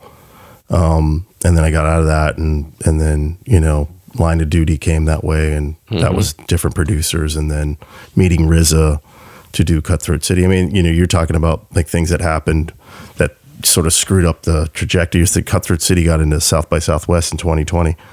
I was ecstatic. And then of course we're canceling South by Southwest. Fuck off. Fuck. Yeah. I remember that day. I was shooting a movie with Ed. I was shooting Cosmic Sin, and we were in Atlanta. And I knew RZA was back in LA prepping for the Wu-Tang TV show. And I just happened to FaceTime him because I just found out the news. And I thought he was at home or something. I didn't realize he was in the writer's room. He's like, "What's up, B. Cox?" And I'm like, "What's up, man? I didn't realize you were working." And he's like, "Yeah, what's going on, man? It's the writers for the show." And we're all on there. And I said, "Listen, I don't know. You want to go in the other room?" He's like, "No, it's good. We're family and all that." I said, "Well, so we're not going to South by Southwest." He's like, "What are you talking about?" I was like, "Well, this COVID thing." And he's like, "Fuck." And everybody sort of like was all on FaceTime, and I just laughed. I was like, "Yeah, dude." He's like, "Ah, damn it." So we had to figure out a different game plan. And, the whole thing, he always wanted to be theatrical, which in that time I was like, I don't know, man. And it did go theatrical in August of 2020. Not many people went and saw it. But once it hit Netflix, it sort of had another life of its own there, because just nobody was thinking about it. Everybody was sitting at home watching TV. Exactly. But it's one of those moments where, I got it into Camera Image. And that didn't happen. So it just it was, I was bummed. But, it's shit happens and you find another way, you find another avenue. I mean, it sucks when everything, this business can really beat on you. Yeah. It really can, man. And when you are being beaten on, you're just like, what the fuck am I doing this for? What Why am I like? I say this many times. Yeah, like what the fuck, man? We went through this with one of our scripts that was ready to go. Yeah. And everybody was like, it's going to happen, it's going to happen, it's going to happen. And then it didn't fucking happen. And then people just sort of pieced out there. I'm out. Yeah. And that event crushed me as course. a director because you're with this for so fucking long. Yeah, it's a part of you, man. And you just like, you blood, sweat, and tears over this thing. And then all of a sudden you're like, yeah, we're not going to do it. Yeah, this is going to happen. It's like you lost a child. It's like, it's crowning, it's coming out. And then they're just like, put it right back in there. Yeah. Like, and you're just like, fuck, man. And, I went through that process and I was really fucking depressed for a while. And luckily my good friend Lance, who's an actor, and him and I worked together for years, and we just got lost during COVID into like directing actors and like new directing techniques. And I really fell into this world of building character, and him and I just he's like, let's just shoot something, and I'm like, all right.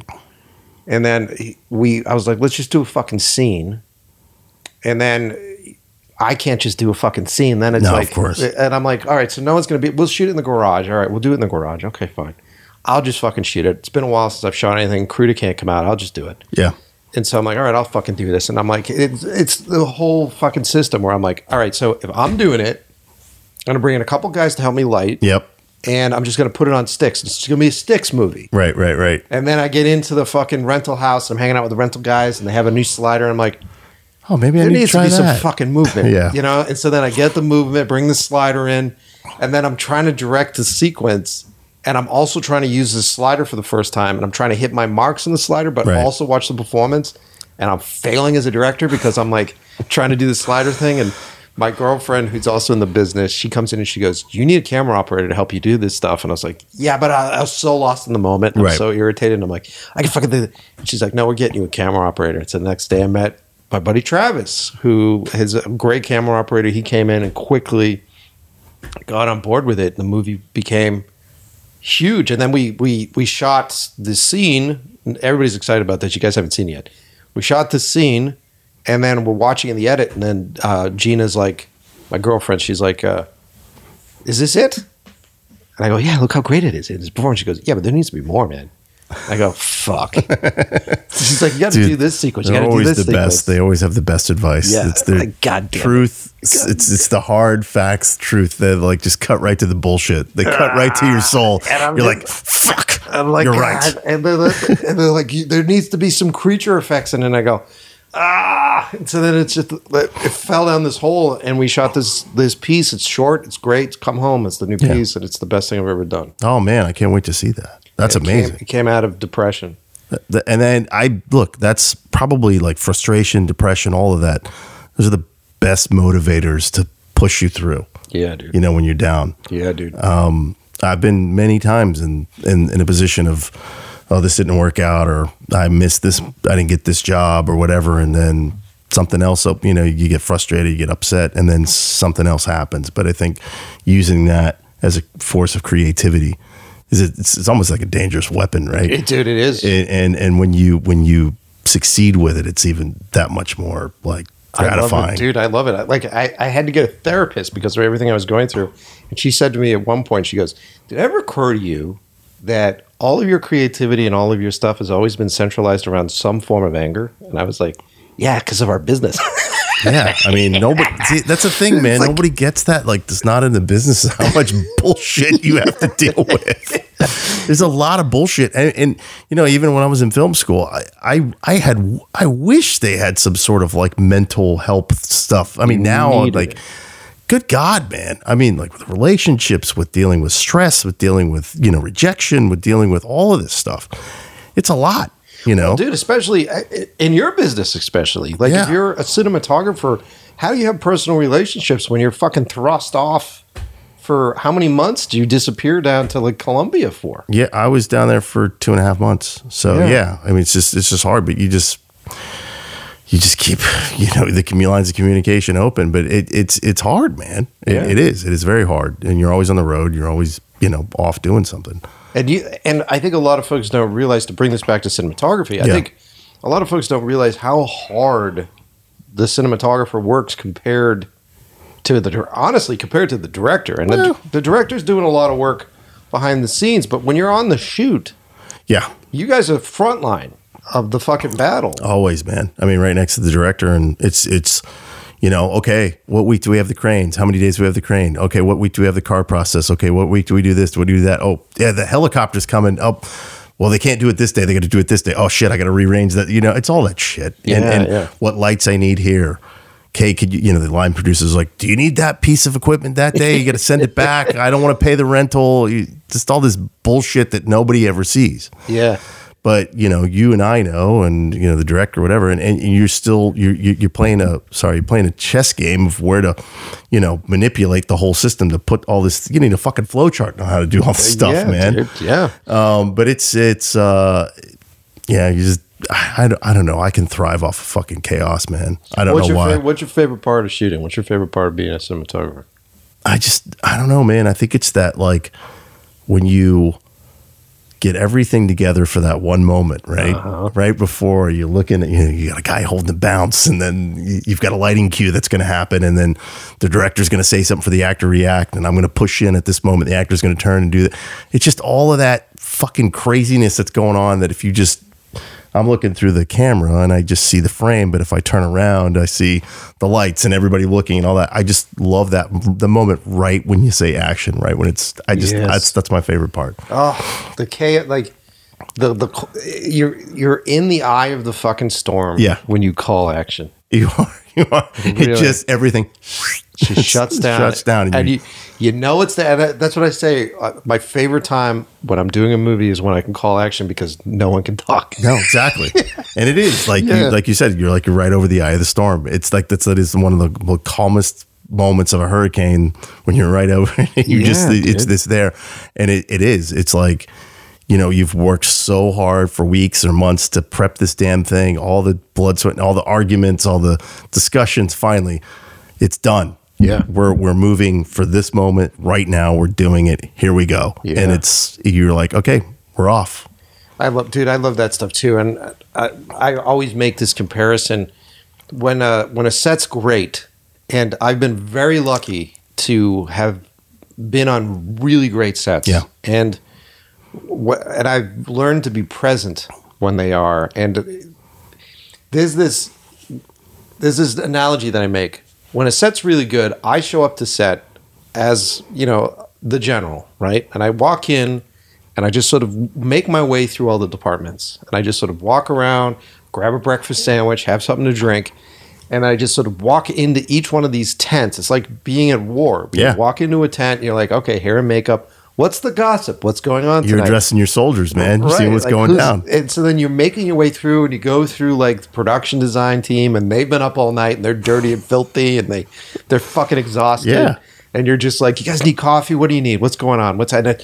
Oh, I was fucking trying to do this shit, and the cement didn't dry, and this fucking asshole. And you're like, okay, all right, it's cool, man. It's all right, cool. Then you walk out of that, and you just sort of make your way up. And the closer you get to where the set is, it's like the front line. Yeah. And I find that it's so cheesy, but this is the image that comes to mind. And I think it was from, is it Terminator 1 or Terminator 2? But there was that moment where they're following John Connor in the first one, in the future. I know exactly what you're talking about. And he walks through from behind, and he steps up, and he's got his little binoculars, and he looks out at the war that's happening. It was the beginning of the second one, yeah. And then he's standing there next to that other guy who's got the thing.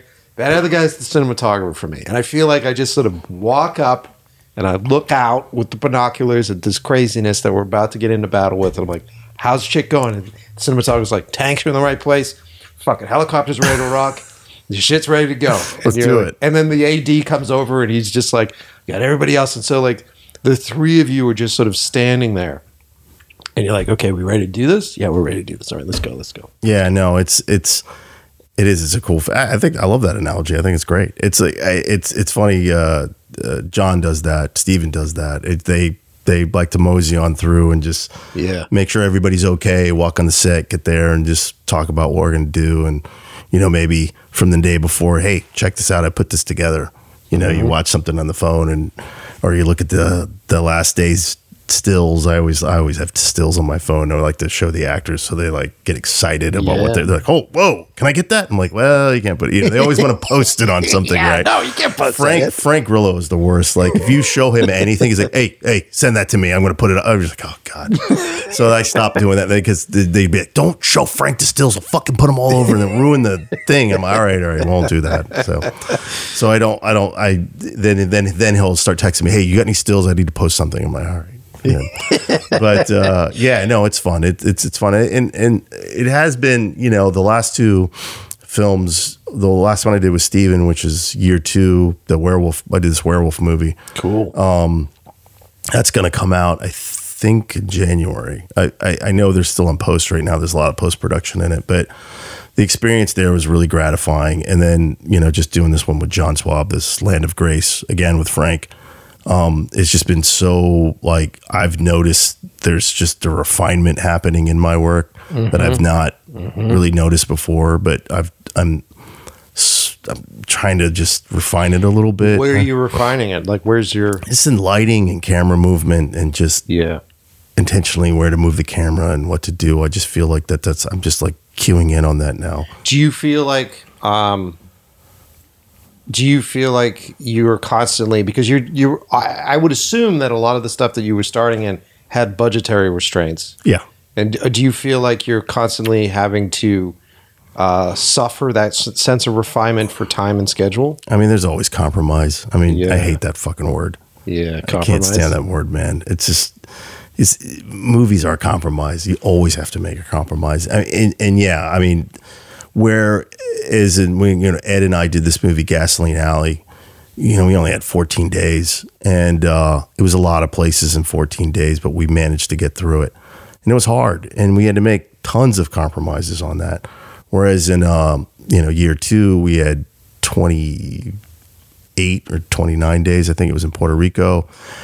And we still made compromises, but we were able to move quickly. And Steven's pretty practical and pragmatic when it comes to like picking a location, because what I'll do is we'll try to pick a location and then 2 or 3 others right next to it. So if we need to go spin off and go, hey, there's that thing over there in that alley, or there's that thing over there in the street, we could just go right there rather than having to do a full fucking company move and move the circus and the whole thing. And then that takes 3 hours, and then trying to get people back on that level.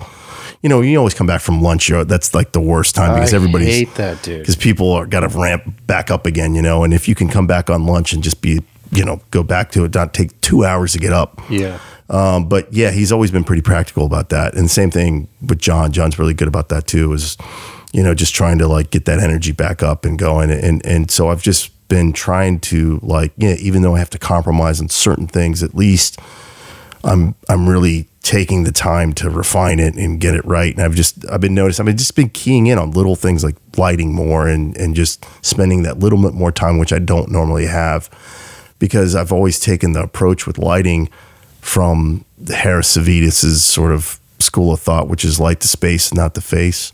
Oh, interesting. So you're just lighting the thing, and if the actors fall within shadows and whatnot, I'll bring in a key light here and there just for close-ups or whatnot, but it's really, my brain works like Rain Man when it comes to lighting. It's really weird. And I don't mean this in like, I'm boasting, I know what I'm doing, I'm the best at this or whatever. I'm just meaning it in a really weird savant way, whereas I can look at a scene, look at a location, and within, a couple minutes, I'll know exactly how to light it for all the turnarounds and everything. Yeah. My brain works in the overall picture, and then I'll fill in the blanks for when I turn around, but I can turn around really fast. Nice.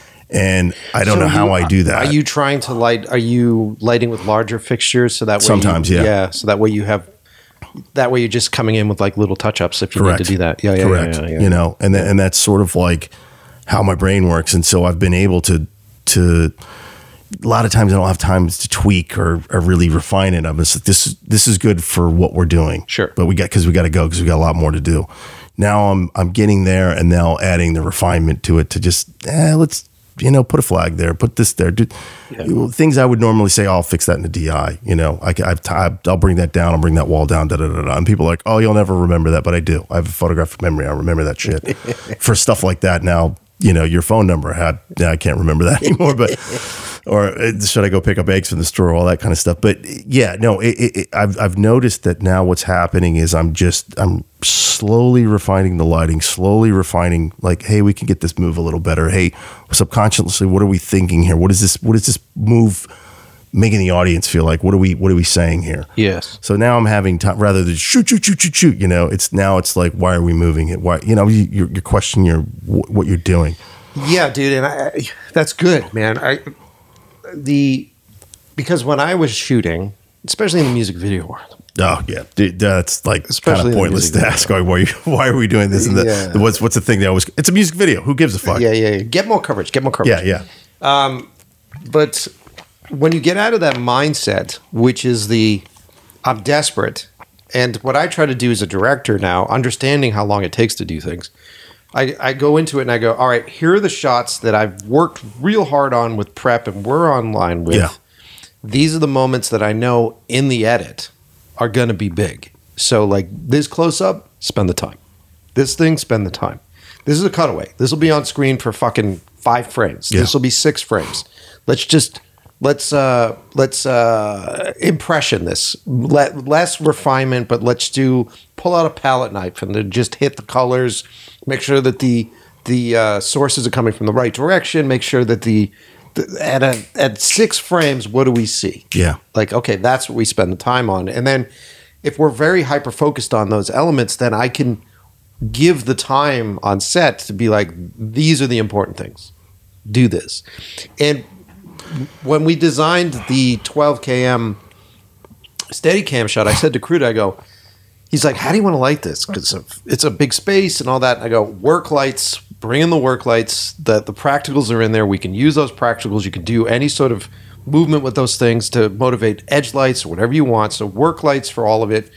I want color differences. I want to separate this room from the office. So we'll put blues in there. Let's do some sort of fluorescence. Yeah. Do that whole deal, but have it all be practical.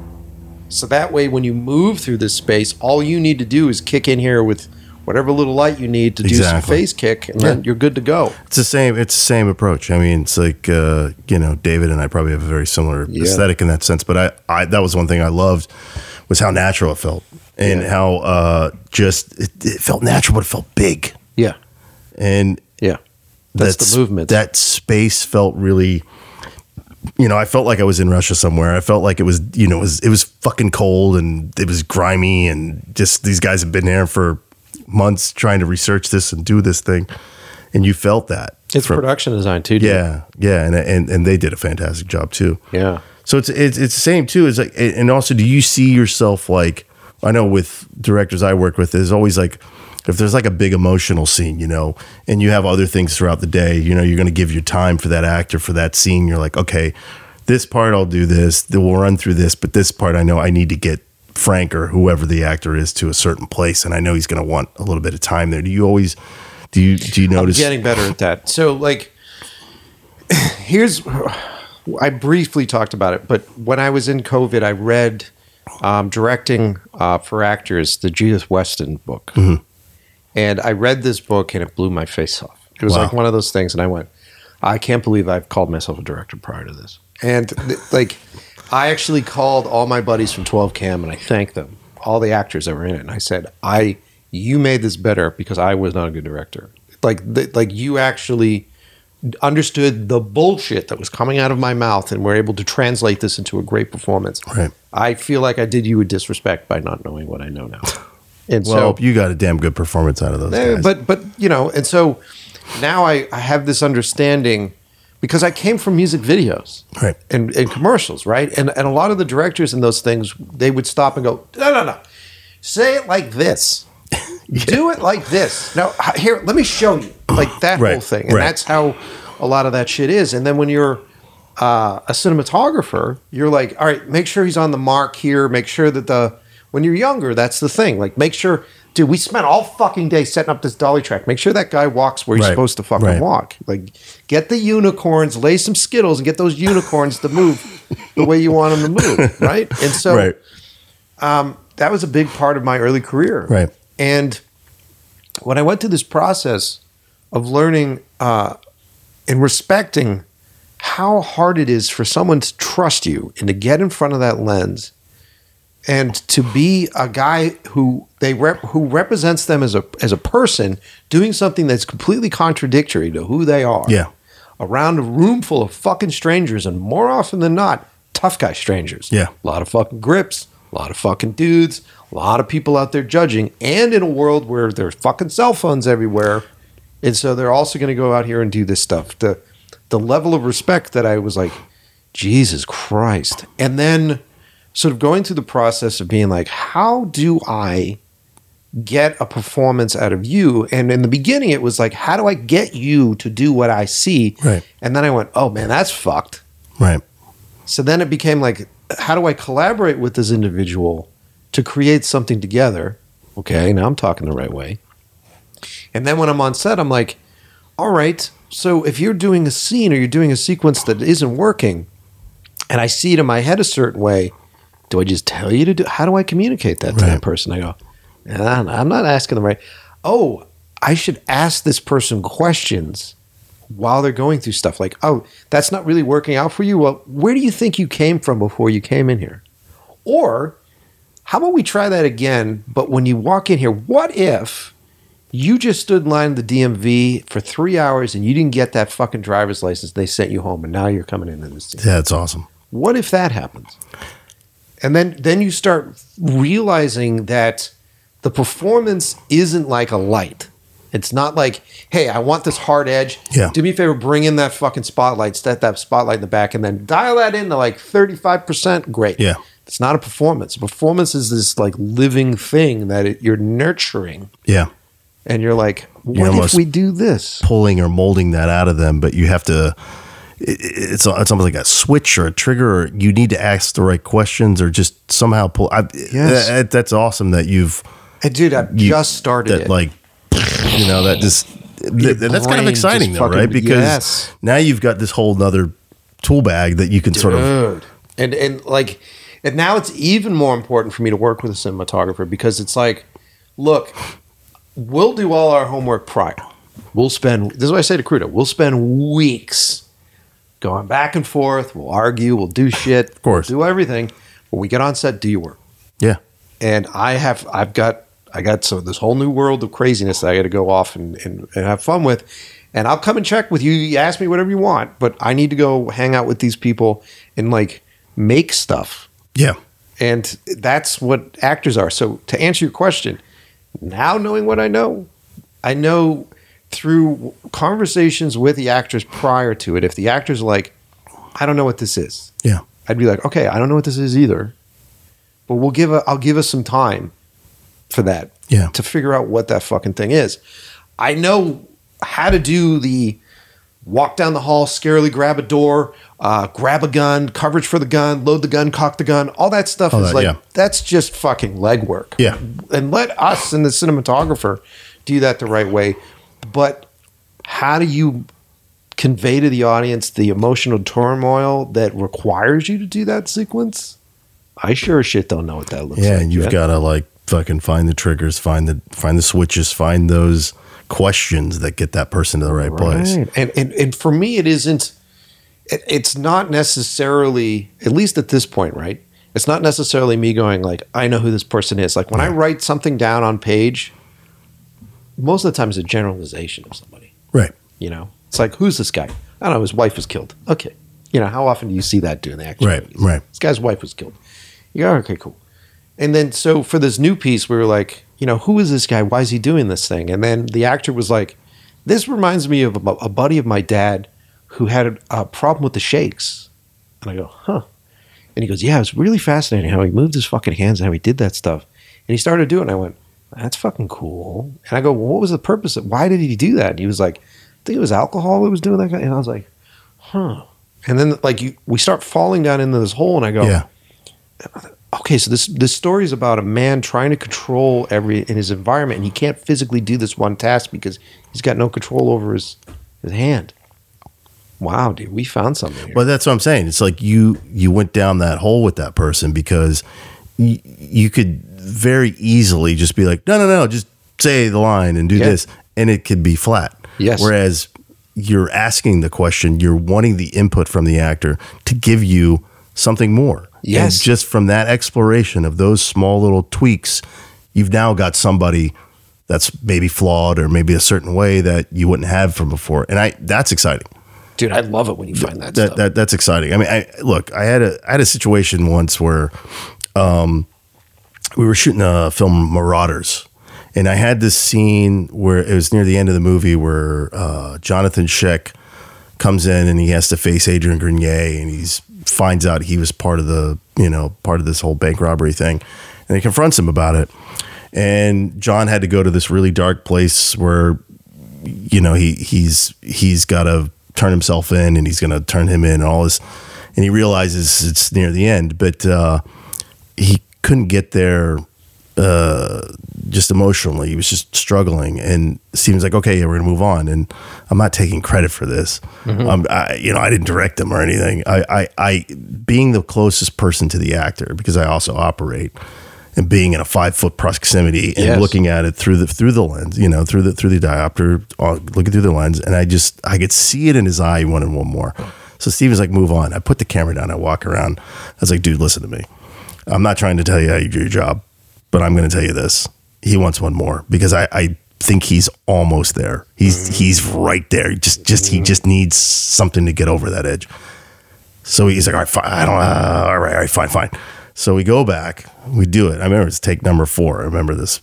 And I got 2 cameras on him, and he just went somewhere and got something out of him that I don't know what it was.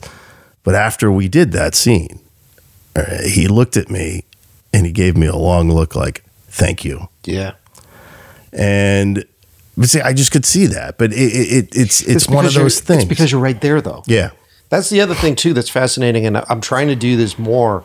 Is if I'm just directing, I'm trying to be there. Yeah, like by camera. By camera. Even if I have like a little monitor and like a little wireless, and I'm just there. Chris Nolan style. Yeah, you're right there, man. Yeah, because the actor can feel your comfort.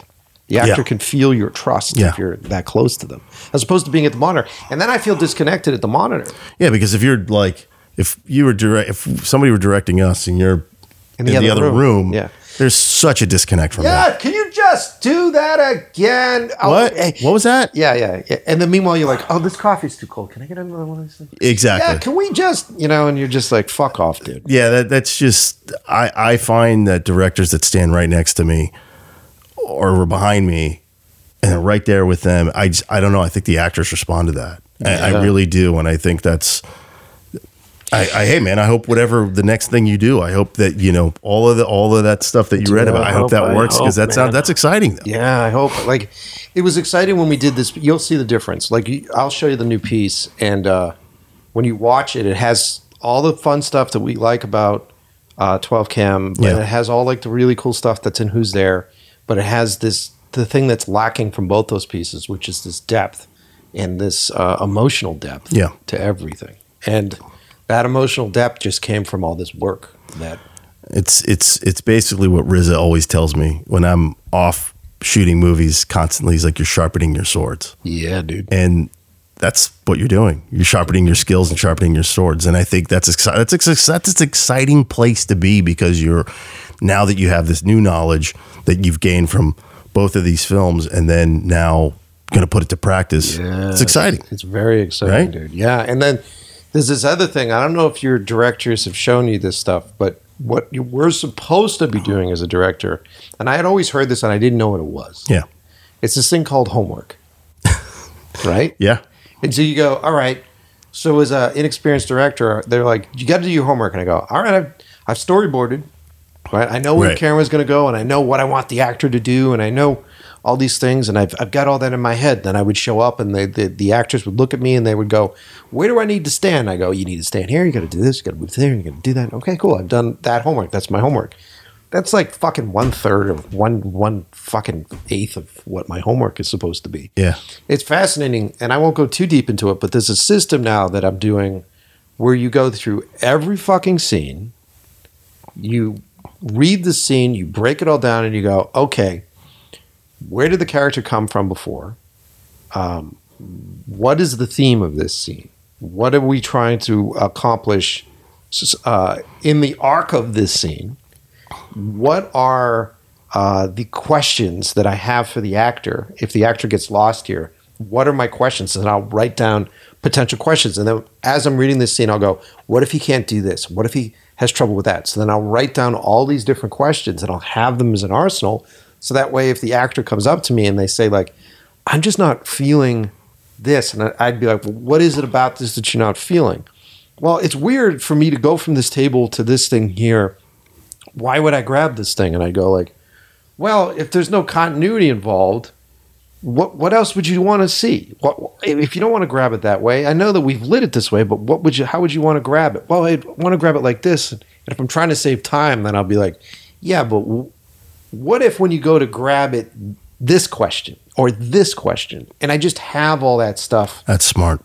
As an That's arsenal. really smart, man. And then what you do, like on the movie that got fucking postponed. Yeah. I had 350 pages of director's notes. Wow. That's doing your homework. That's homework. And I know exactly what you mean because I've heard Frank say that many times. I just hope this guy has his homework done. Yeah. And I didn't know what it mean, and then now working with him and working with others, I know what they mean. You know, and it's not just what you said. It's not all the technical shit. It's like we need to know who's driving the scene. Yeah. What are their intentions? What do they want? Yeah. What do they want out of this? What's the overall end part of this scene? Where's it taking us to? Where's that pushing him to the next thing? Yeah. You know, those are things that they're going to ask those questions. Any good actor is going to fucking come up and say, "Well, I'm not getting this. Well, what are we doing here? Why are we saying this? Can I easily just go over there and do this? Yeah, you can. But what about this? Yeah. You know? Or it's like, okay, so this is something, and we'll get real nerdy, but I love this. This is something about 12 Cam. So I did a whole movie in a language I don't speak. Which is great. From the perspective of an audience that doesn't speak that language. And so I treated that film like a silent movie. And I was like, I want to have it be so that if an audience that doesn't speak this language watches it and they don't read the subtitles, they still know what the fuck's going on. And what became interesting about that, and I'm fascinated with, the volley of energy between people when they have a conversation. Like right now, I'm saying stuff to you, you're listening. Yeah. Right. But you just volleyed energy back to me. Right. And so as you have two characters that are in a scene, two characters walk into a scene, one character is going to walk out with the energy and one character is going to walk out and be left in that spent. So as you're figuring this out with the blocking, you're then like, as this scene progresses, like the office scene between the professor and Edward that happens, where he pulls out the gun and that whole bit, you'll notice that one character's standing, one character's standing, one character's sitting, one character comes down to give that character a false sense of security, then opens up a desk and he pulls this thing out of the desk. You think he's going to pull a gun out of that desk, but he pulls out paperwork out of that desk. Then he stands up, and then so body positioning is all about perspective. It's almost a hierarchy of who's got the power. Exactly. Who's controlling the power. Then the camera operator does the same thing, where it's just like, is this a low angle? Is this up? Is this high? How are we saying with the angles based upon that emotion that's there? So to be able to say to you, like, we're going to play this game in this scene. This is what we're going to do. Have fun with it. Like, think about the lenses, think about the height, think about all that shit. And I'm going to work with it with the actors. So when the actors come in, they go, okay, so what's the motivation here? I'm just going to come in, I'm going to sit, we're going to deliver lines, we're going to look at each other. What is this, fucking Law and Order? You know, over the shoulder, look at each other. No. How about this? You run the scene for here. What if you are in control right now? What if you give him? And I go over and talk quietly to the actor. I go, what if you make him think he's got control? He doesn't know you're going to stand up. What if you stand up halfway through that sequence and you do that stuff? You go, oh, fuck yeah.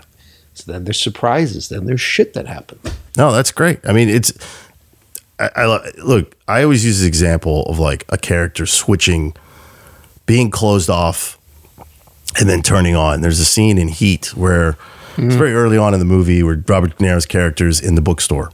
Yes. And then he's at the diner, right? And then the girl comes and sits down and they're on one side of the line. It's over they're over their back. It's like a French, French over whatever type thing. They're at that cafe. They're at the cafe. Yeah. And the camera stays on that side. And she asks him, what are you reading? And he's like, why do you worry about what the hell I'm reading, lady? Who the fuck are you? You know? Yeah. And then she's like, I just want to know what you read or what you're reading. Sorry, just trying to make conversation. And then the moment because he preaches this about not letting people come into his life, not always being closed off, ready to walk away. What happens? The camera goes from one side dolly over to the other side, on the other side of the line. But what that did was emotionally and psychologically was it let her into Neil McCauley's life. And it was on one move. It wasn't. And what does he do? Yeah. He reaches his hand out to her and says, "Hi, I'm so and so." Right? Just little things like that. But what did it do? It changed the camera move. Then I don't know what Michael Mann told them to do, but whatever. That just what you're saying about somebody standing and sitting, having the camera operator put it in the right way. It's just exciting things of like, that's just something, a little nothing of a movie. Nobody would even think about that except some fucking geek like me. And sure. But what they would think about is when you watch that scene, they'd go, and they would give the credit to De Niro. Yeah. And they would say, man, his performance when he switched, when he felt bad for her and he judged it and he did that, man, he fucking did that. But really, it's that camera move that did that. Yeah, it did, because it brought you to the other side. He opened his emotions up to her. And then what the next scene is, it's that 2-shot of overlooking the Hollywood Hills and they're having a drink and that. So you immediately cut through the bullshit. You're like, all right, there was a car ride to go to that place. There was a whole conversation there. We just fucking omitted that and boom, we're in it. Yeah. And I just, those decisions, those things that you and I are constantly thinking about, but the audience is thinking about that. They're just like, oh, where's this going? What's going to happen next? That's the exciting shit. Yeah, that's the exciting shit. So it's like, I think that,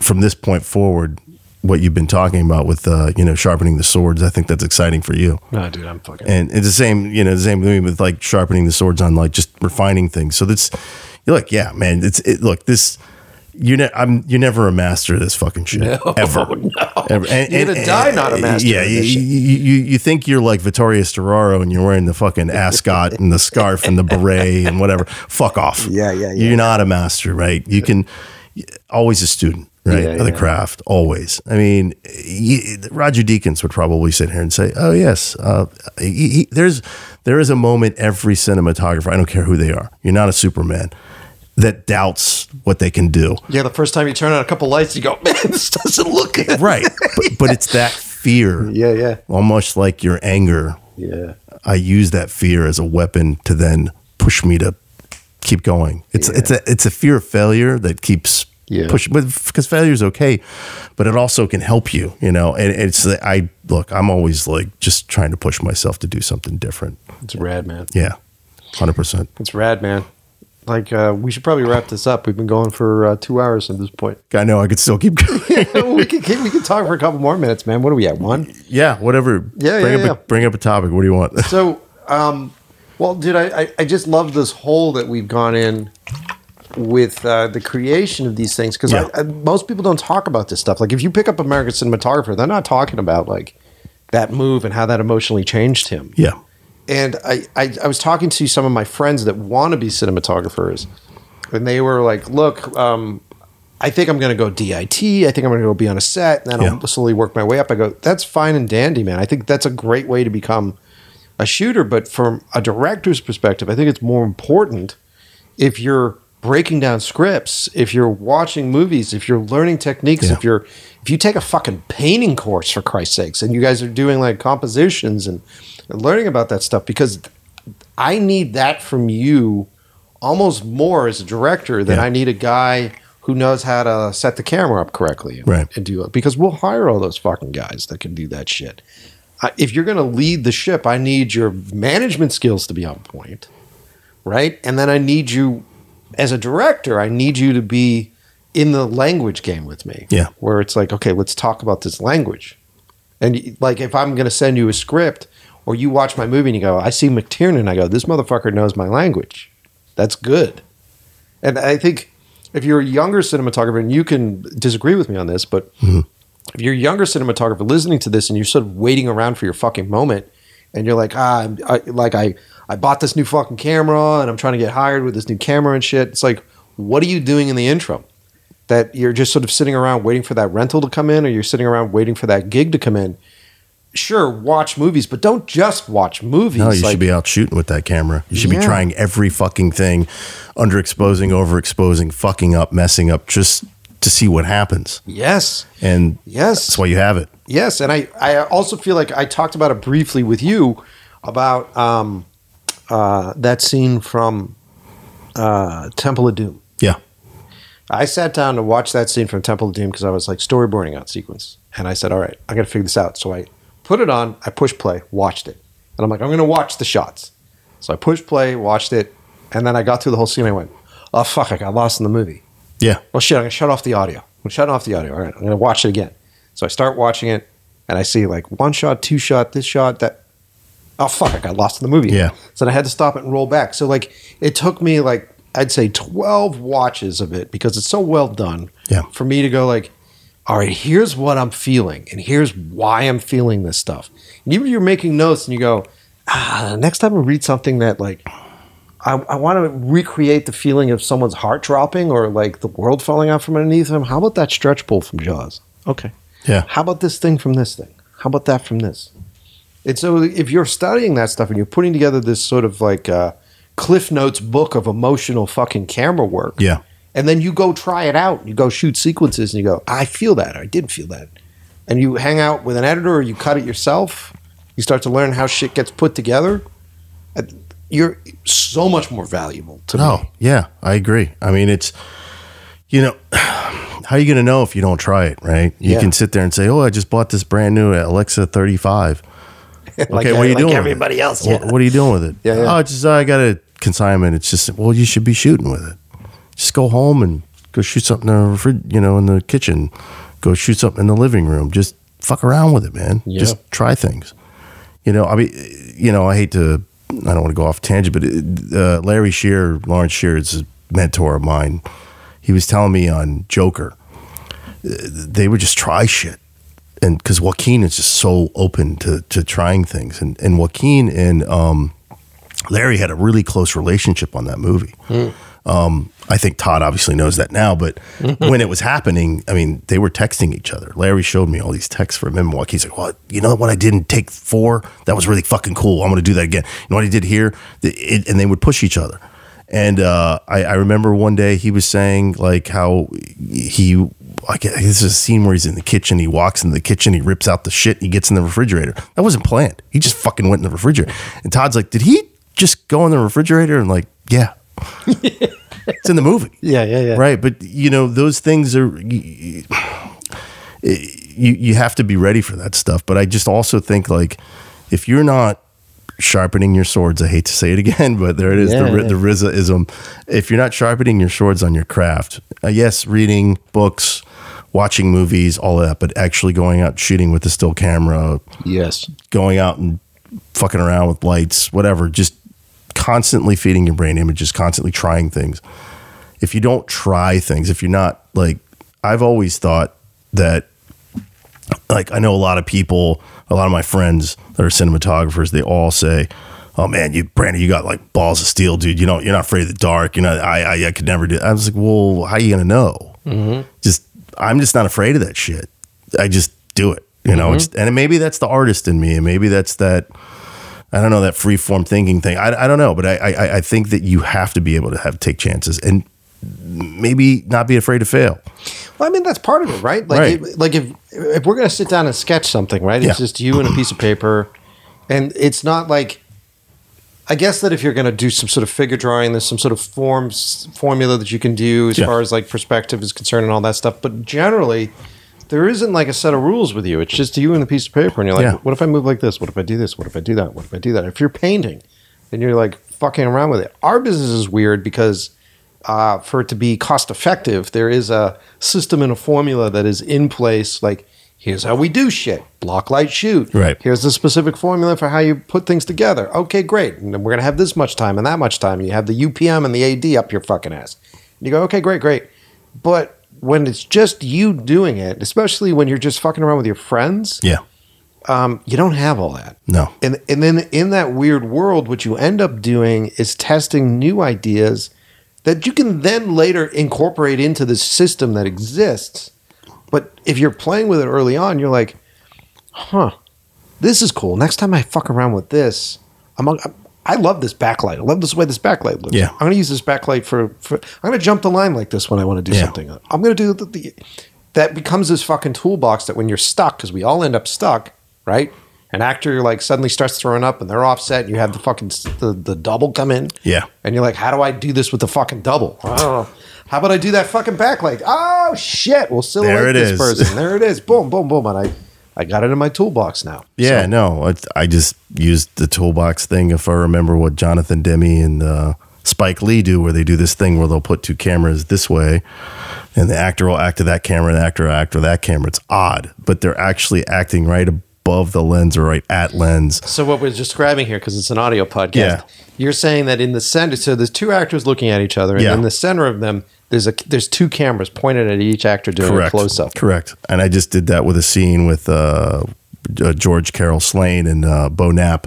They were sitting in a diner, and one comes to sit down, and they found it. They were like, "Wow, this is weird, B. Cox. I don't know what." I was like, "Nah." And I explained to them, "Have you ever seen Silence of the Lambs? You ever watch any Spike Lee movies?" Especially like I started mentioning examples, and they were like, "Oh, yeah. That's how they did." I'm like, "Yeah, that's how they did that." So here we go. We're going to do this. But that's a little thing I like saw in a BTS thing, and I heard Jonathan Demme talk about it, or one of my professors talked about it. I was like, "Oh yeah, I'm going to use that bag of tricks." There we go. Yeah. It's just little shit like that. Same thing, man.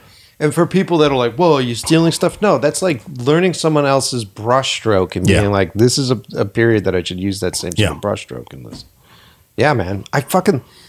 That's what's so cool about our business is that it is still pretty magical. Yeah. And you do feel like it's a group of magicians that are all hanging out. And they're like, if you're going to pull the rabbit out of your fucking jacket, make sure you have a double stitch on that fucking pocket before you put that live rabbit in your jacket. Exactly. You're like, okay, great. I love that shit, man. It's like, and I like that you have to earn it too. I like that it isn't just given to you. And I think that there's a big period of time right now where people are turning to YouTube to learn this stuff. Yeah. Which YouTube is great for learning like technical bullshit. Like how do I start a camera? How do I set up a sequence in Resolve?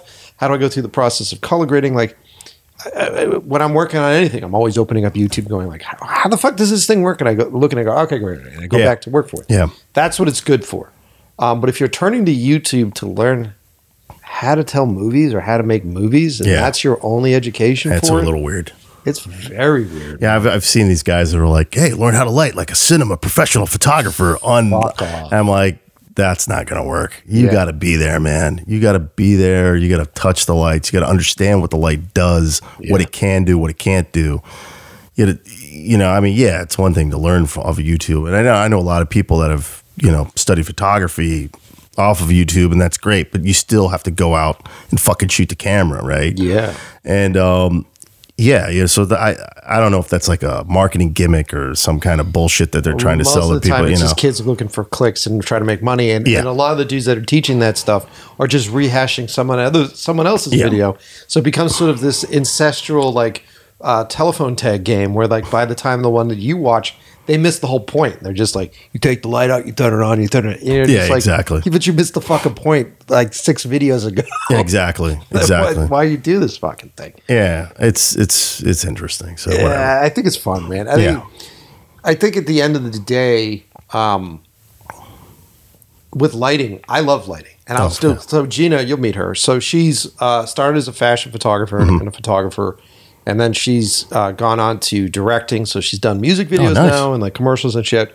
And so I will get hired as a boyfriend often to come in and either shoot stuff. So I just shot like 12 music videos for her. And she'll hire me to come in to light for her photos. Oh, that's nice. Which I love. That's fun. It's super fun. Yeah.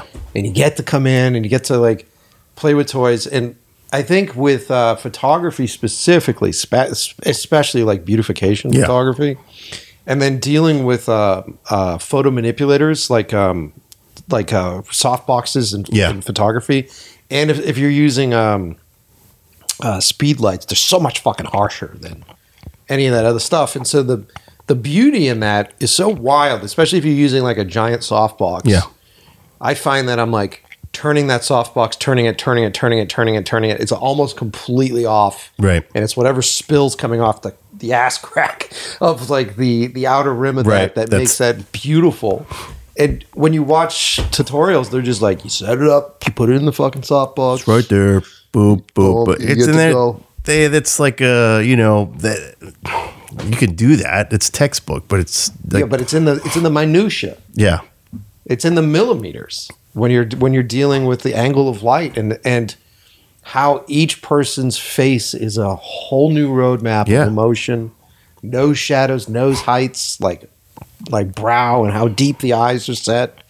Like that changes in the millimeter height of where your fucking key is. Yeah, 100%. Yeah. Because if it's here, it's not there. There's a difference between what's there and there, you know? Yeah. So how far away you put it from the subject, how high it is, what angle, all that shit. It all comes into play. Do you find that you have enough time on your stuff to do tests? Do you do a lot of lighting tests ahead of time, or do you just end up jumping in? I end up jumping in, but I did for the werewolf movie. I did some tests, like makeup tests on the actual physical, because we have a lot of physical, like practical werewolves in the thing. Yeah. And the guys that did it were I think it was I can't remember the name of the place, but it was the guys that did Prey, the Predator for Prey. Oh, I forget, ADI, I think it was called. Yeah, that's cool. Those guys were awesome, and they, this is too much fur. This is not enough fur. Is this fur dark enough? This is not. Should it be wet? So I tried to spray it, and then I was like trying, there was a weird, like, what is that thing called? The Uncanny Valley, I guess. There was this weird sort of area, like if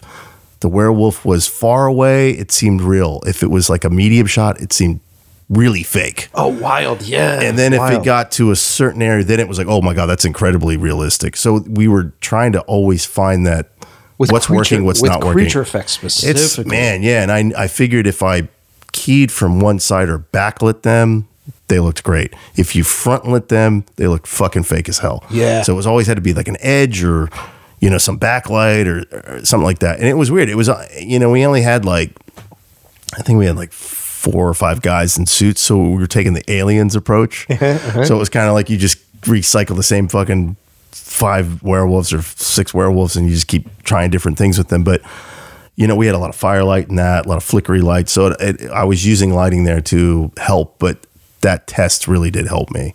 Doing this testing on that, because we found out a lot of information of the eyes that they used in the mask, like they had this reflective quality to it, so it reflect like yellow. So I liked that, and anytime I could hit a light into their eyes, so they could just have that weird fucking glow. Yeah. I was almost kind of like the replicant thing in Blade Runner. I was all like, ooh, I was trying to get that going. That's cool. Yeah. So for that one I did tests. Other ones I don't, unless it's specific and there's an actress or an actor that's like, no, we really need to test this, or then I'll do it. But most of the time, I'm so busy with just trying to get gear and all that stuff, so I don't get a chance. But when I get a chance to, I really try to take advantage of it. Yeah, because it's great, man. I found, because we did tests for the past couple music videos, which I fucking were invaluable. Yeah. Because then you're just sort of in that situation where it's like, we had this video we did, which was the artist. So we had to shoot 10 music videos in 2 days. Wow. Yeah. That's a lot. And so there's this world now where music videos aren't the same as they used to be. Music videos are essentially TikTok based and everything else. Oh, wow. Okay. And so our new philosophy and Gina's new philosophy is like, why am I spending time doing B storylines in music videos and shooting all sorts of other bullshit? Like, why do I have to go shoot extras on rollerblades when all the people want is to see the artist and see the act? And anytime you look at any great music video, it's usually one scene in that video that you're like Slash kicking the doors open in the fucking church and guitar soloing out while the helicopter flies around. Like there's that one thing. So why don't we just do an entire music video that is hyper focused on that one shot? Yeah. And then we'll design 10 of them. And that way over 2 days, you're just doing setups. And in the same amount of time that you'd be doing a setup change for another scene in a music video, there's a whole other music video, whole other outfit, whole other thing. Yeah. That was our new philosophy on it. It was really great. And we had this shot, which ended up being a one shot, but I shot coverage, but it was just the artist, and she's sitting in this chair. It's like this really cool old house. She's sitting in this chair, and she starts performing on her own, and she's really great, so she can carry a one shot. Yeah. And she's performing, and she's got a shadow on a wall. And as she's performing, the shadow starts to move, and then the shadow comes alive. Oh, wow. And the shadow starts to perform, and then the shadow goes back, and the shadow starts to perform, and then acting with it. It's kind of like this old throwback Vincent Pricey Sure. kind of vibe. And we didn't have time for visual effects, didn't have time for anything. And so I was like, can we do the shadow practically? Can we do it all in one fun little sequence? So we had to test that. So we were testing different Leco lights. We were testing like all that kind of stuff. Like how far does the actor need to be from the light for the wall? I needed that time because it was a fucking hard calculated thing. Of course. How do I get that shadow crisp? Like how is the actor not in the shot? And like it was fun to do, but I wouldn't have been able to pull that off if I didn't have a day of testing on that. You know, and I've been in the latter side where I thought the idea was going to work with the light, and it just fucking doesn't work. And I was like, shit, I should have fucking tested this. Yeah, man. Because I didn't think in this, that would be easy. You know, I thought, that's not something. And then I realized, no, this is a lot more complicated than what I thought it was going to be. So that. Dude, I've been in those situations too. I did a big photo shoot, and it was simple. And she was like, I want this thing to be like on a moon, and we're going to have like this giant backdrop.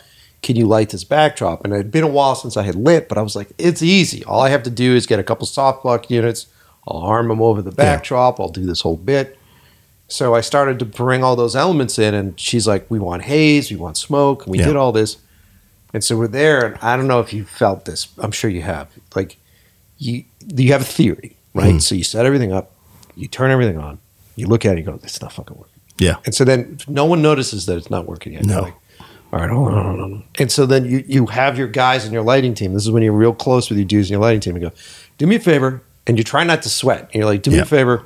Shut off all the lights. So they go, shut off the lights. Turn it on one at a time. Okay, boom, boom, boom, boom. Lights come on one at a time. Still not fucking working. Okay. And so then I'm struggling with it. I'm like, all right, so maybe it's wrong. Maybe it's the wrong units up there. Take the units down, put different units up. So then that goes up. Now the AD's coming over. What's going on? I see that you're moving lights. Yeah. You know? Well, yeah. What's going on? Oh, don't worry about it. I want to change a couple things. So they go and they swap all that other stuff and go in the mind. I go, still not fucking working. Still not fucking working. I got to a point with this setup where I was like 45 minutes late. Wow. It was all because I hadn't tested it. It was all in theory. And it was 45 minutes late. And now the director's coming over. So Gina was directing it. Now she's coming over. And she goes, should I be nervous?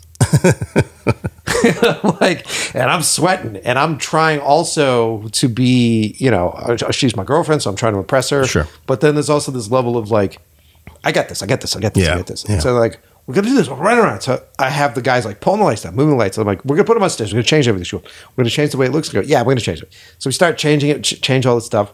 What it turned out was that the haze was fucking it.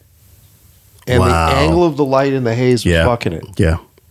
And it wasn't until the haze started to thin out in the room. Then you saw it. And then it was there. Yeah. And you're like, fuck you. No, I've been there. Like, I've done that where I thought that like I needed haze in this certain area.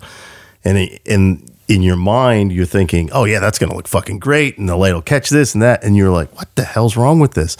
And then when you let the haze dissipate, you're just like, well, shit, I didn't need that. Fuck, damn it. Why did I? Yeah, and it's just one of those things where you kind of feel defeated, but you're like, well, maybe it's that simple. Yeah, man. And it's weird because it's all about angle of light, right? 100%. And especially with smoke and haze, if that angle of light's not right, it's not going to work. It looks like shit, especially if you're doing like large fucking sources and it's like overhead and you're like, why does this look so goddamn fucking flat? And you're just like, it's that goddamn haze. It's that haze. It brought the ambience up too much. Yeah, dude. I know exactly where you're going with that. That's stressful. Been there.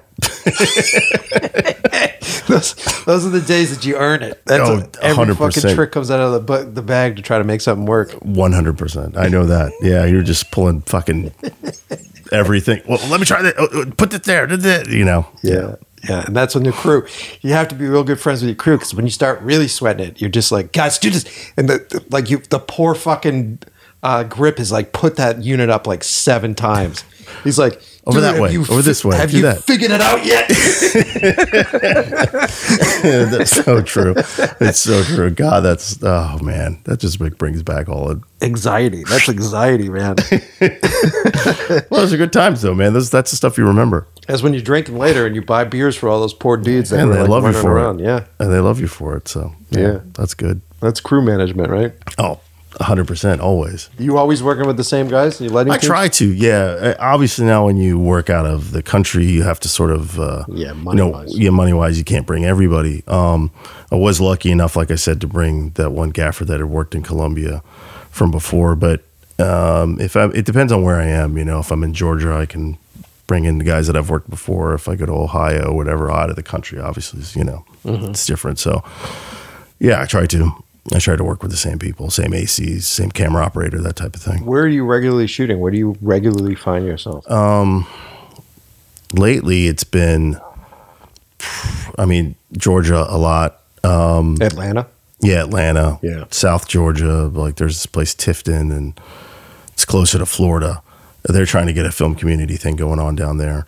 And then, South America, Puerto Rico were the two that have been sort of the latest thing. That's crazy. Yeah. If you go down to South America, you guys dealing with security and stuff like that? Yes. Yeah, there were certain places in Colombia that we had to have security. Because, we had, it's like, I guess it was the police or the military. Yeah. And they all had machine guns. Just because of where we were in a certain area, they said, at night, it's not safe for you here. And nobody bothered us. It was fine. I was talking to a friend of mine, and he was telling me about working on a show. I don't know if it was in Colombia. It was somewhere, and he was working on the show. And before he went, he was in the AD department. And before he went, they gave him a booklet on kidnapping.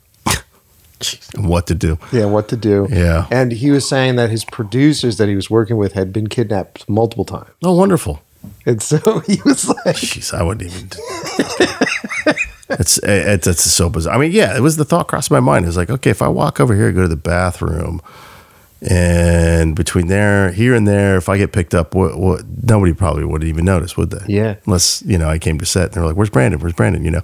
So, yeah, I'm always, in the back of my mind, I always have some weird thing, but that's fucking bizarre. It's weird, man. And he was saying that they're not there to hurt you. They don't want to hurt you. They don't want to do any of this stuff. It's just a business transaction. Yeah, and they know that money's coming in because you're in a movie, you're on set.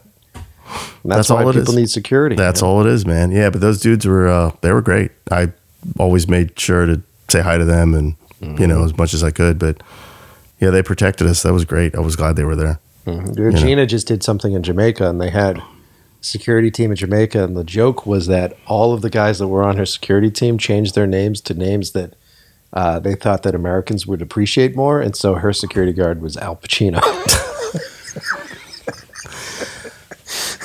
Al Pacino, man. No, yeah, it's just that was really bad. That's pretty funny. Yeah, that's fucking funny. Yeah, yeah. So, I didn't get that. I didn't get blessed with that, but that's pretty cool. Yeah, I'll take that. Well, isn't it crazy, man? Like the sense of, I think I envy your career as a cinematographer. Just because you get to do more, like the quantity of stuff that you can do in a year is a lot. Like if I get pulled on to do a feature, I'm on that for like 2 years. Yeah, exactly. Yeah. No, I know what you mean. Well, last year was pretty insane. I shot 4 movies last year. Holy shit. Well, 3.5 because I went back and shot the one in Colombia because it started in Puerto Rico. They got half the financing and then it shut down. Ugh. But then we just came back to it. But yeah, just to do 3 movies, you're 2, it was crazy. It must have been exhausting. I was exhausting. I was gone. So it started on my birthday, actually, 2022, March 22. I got a phone call. My friend, I was out and I was just ignoring my phone. And then I got in, it was like 2, 3 in the morning. And I knew he was in Georgia prepping this movie. And he calls me, he's like, what are you doing? I said, well, it's my birthday. I was just out. Sorry. What are you doing up at like 4 in the morning? And he said, well, here's the deal. The director and the DP just walked away. I said, okay. Where are you going with this? And he's like, well, can I send you the script? I said, yeah. Well, who's the director? He's like, oh, it's this guy. And I'm like, oh yeah. Okay, cool. I said, yeah, send me the script. When do you guys shoot? This is a Thursday, mind you. He's like, oh, we shoot on Monday. I was like, what? It's a feature. I go, you're telling me I get fucking 3 days to prep this thing. I said, you guys have lights? Do you have it? He's like, yeah. You have gaffer, you have crew. He's like, yeah, okay. All right, send it to me. I read it. I call him back. I said, look, I don't know how I'm going to do this, but I have an idea. All the locations, yeah. All right, let's go. So I went there, met the director, and as soon as I got off the plane, I left on a Friday. Yeah. Got there Saturday morning. Excuse me. I said, I don't want to talk bullshit. I just want to go see every location with the crew right now. That's what we did. And I got there, and I guess the director that had been there prior and the DP, they were going to light these guys into oblivion, using units I would never use and lighting in a certain way. And I said, listen, whatever the other guy did, no disrespect, fuck them. I'm the DP now. This is what we're going to do. And that, they all laughed. To the crew? I said it to the crew. Yeah. And they all laughed, and they knew immediately at that moment what I was about. Smart. I was just no bullshit. Smart. And I just wanted to bond with them and let them know we're okay. Smart. And from that moment on, we had a great time. So there was that movie. That was a horror movie that's coming out called Oak. About a possessed oak tree. It's got an 80s throwback to it. It's pretty cool. That's cool. And then I did the year 2 with Steven, which I knew that was the only thing that was on deck was the werewolf movie.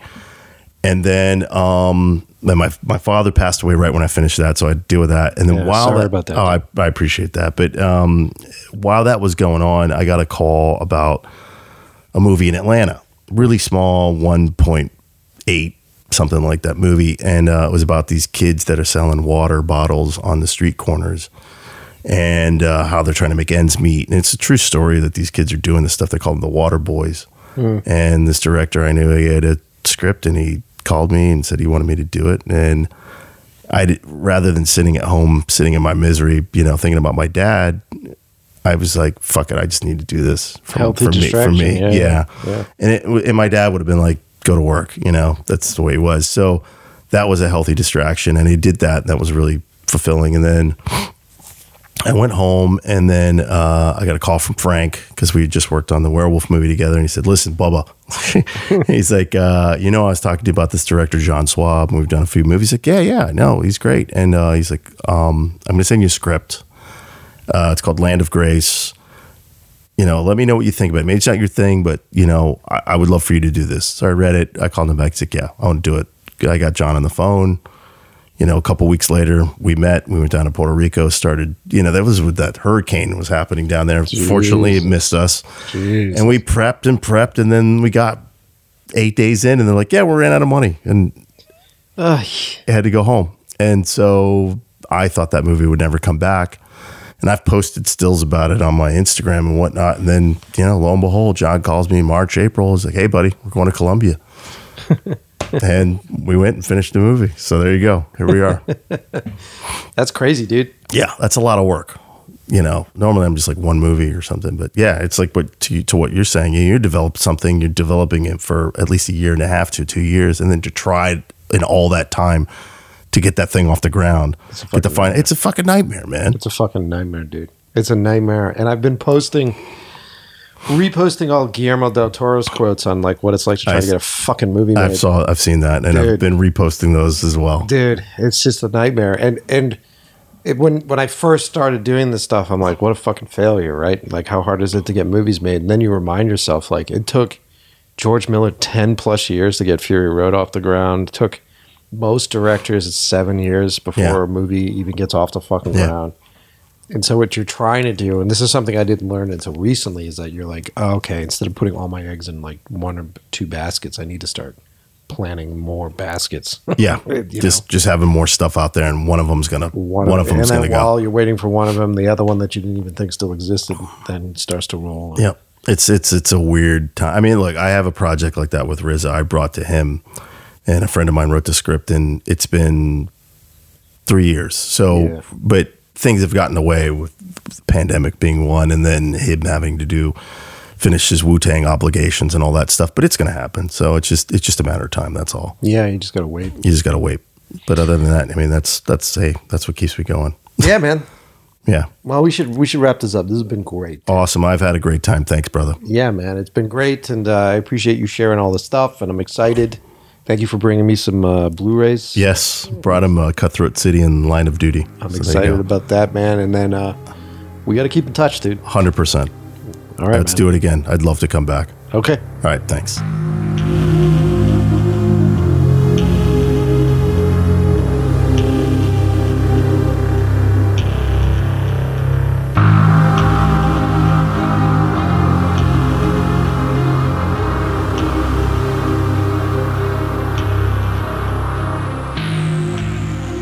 There it is. The show finished. We went long today.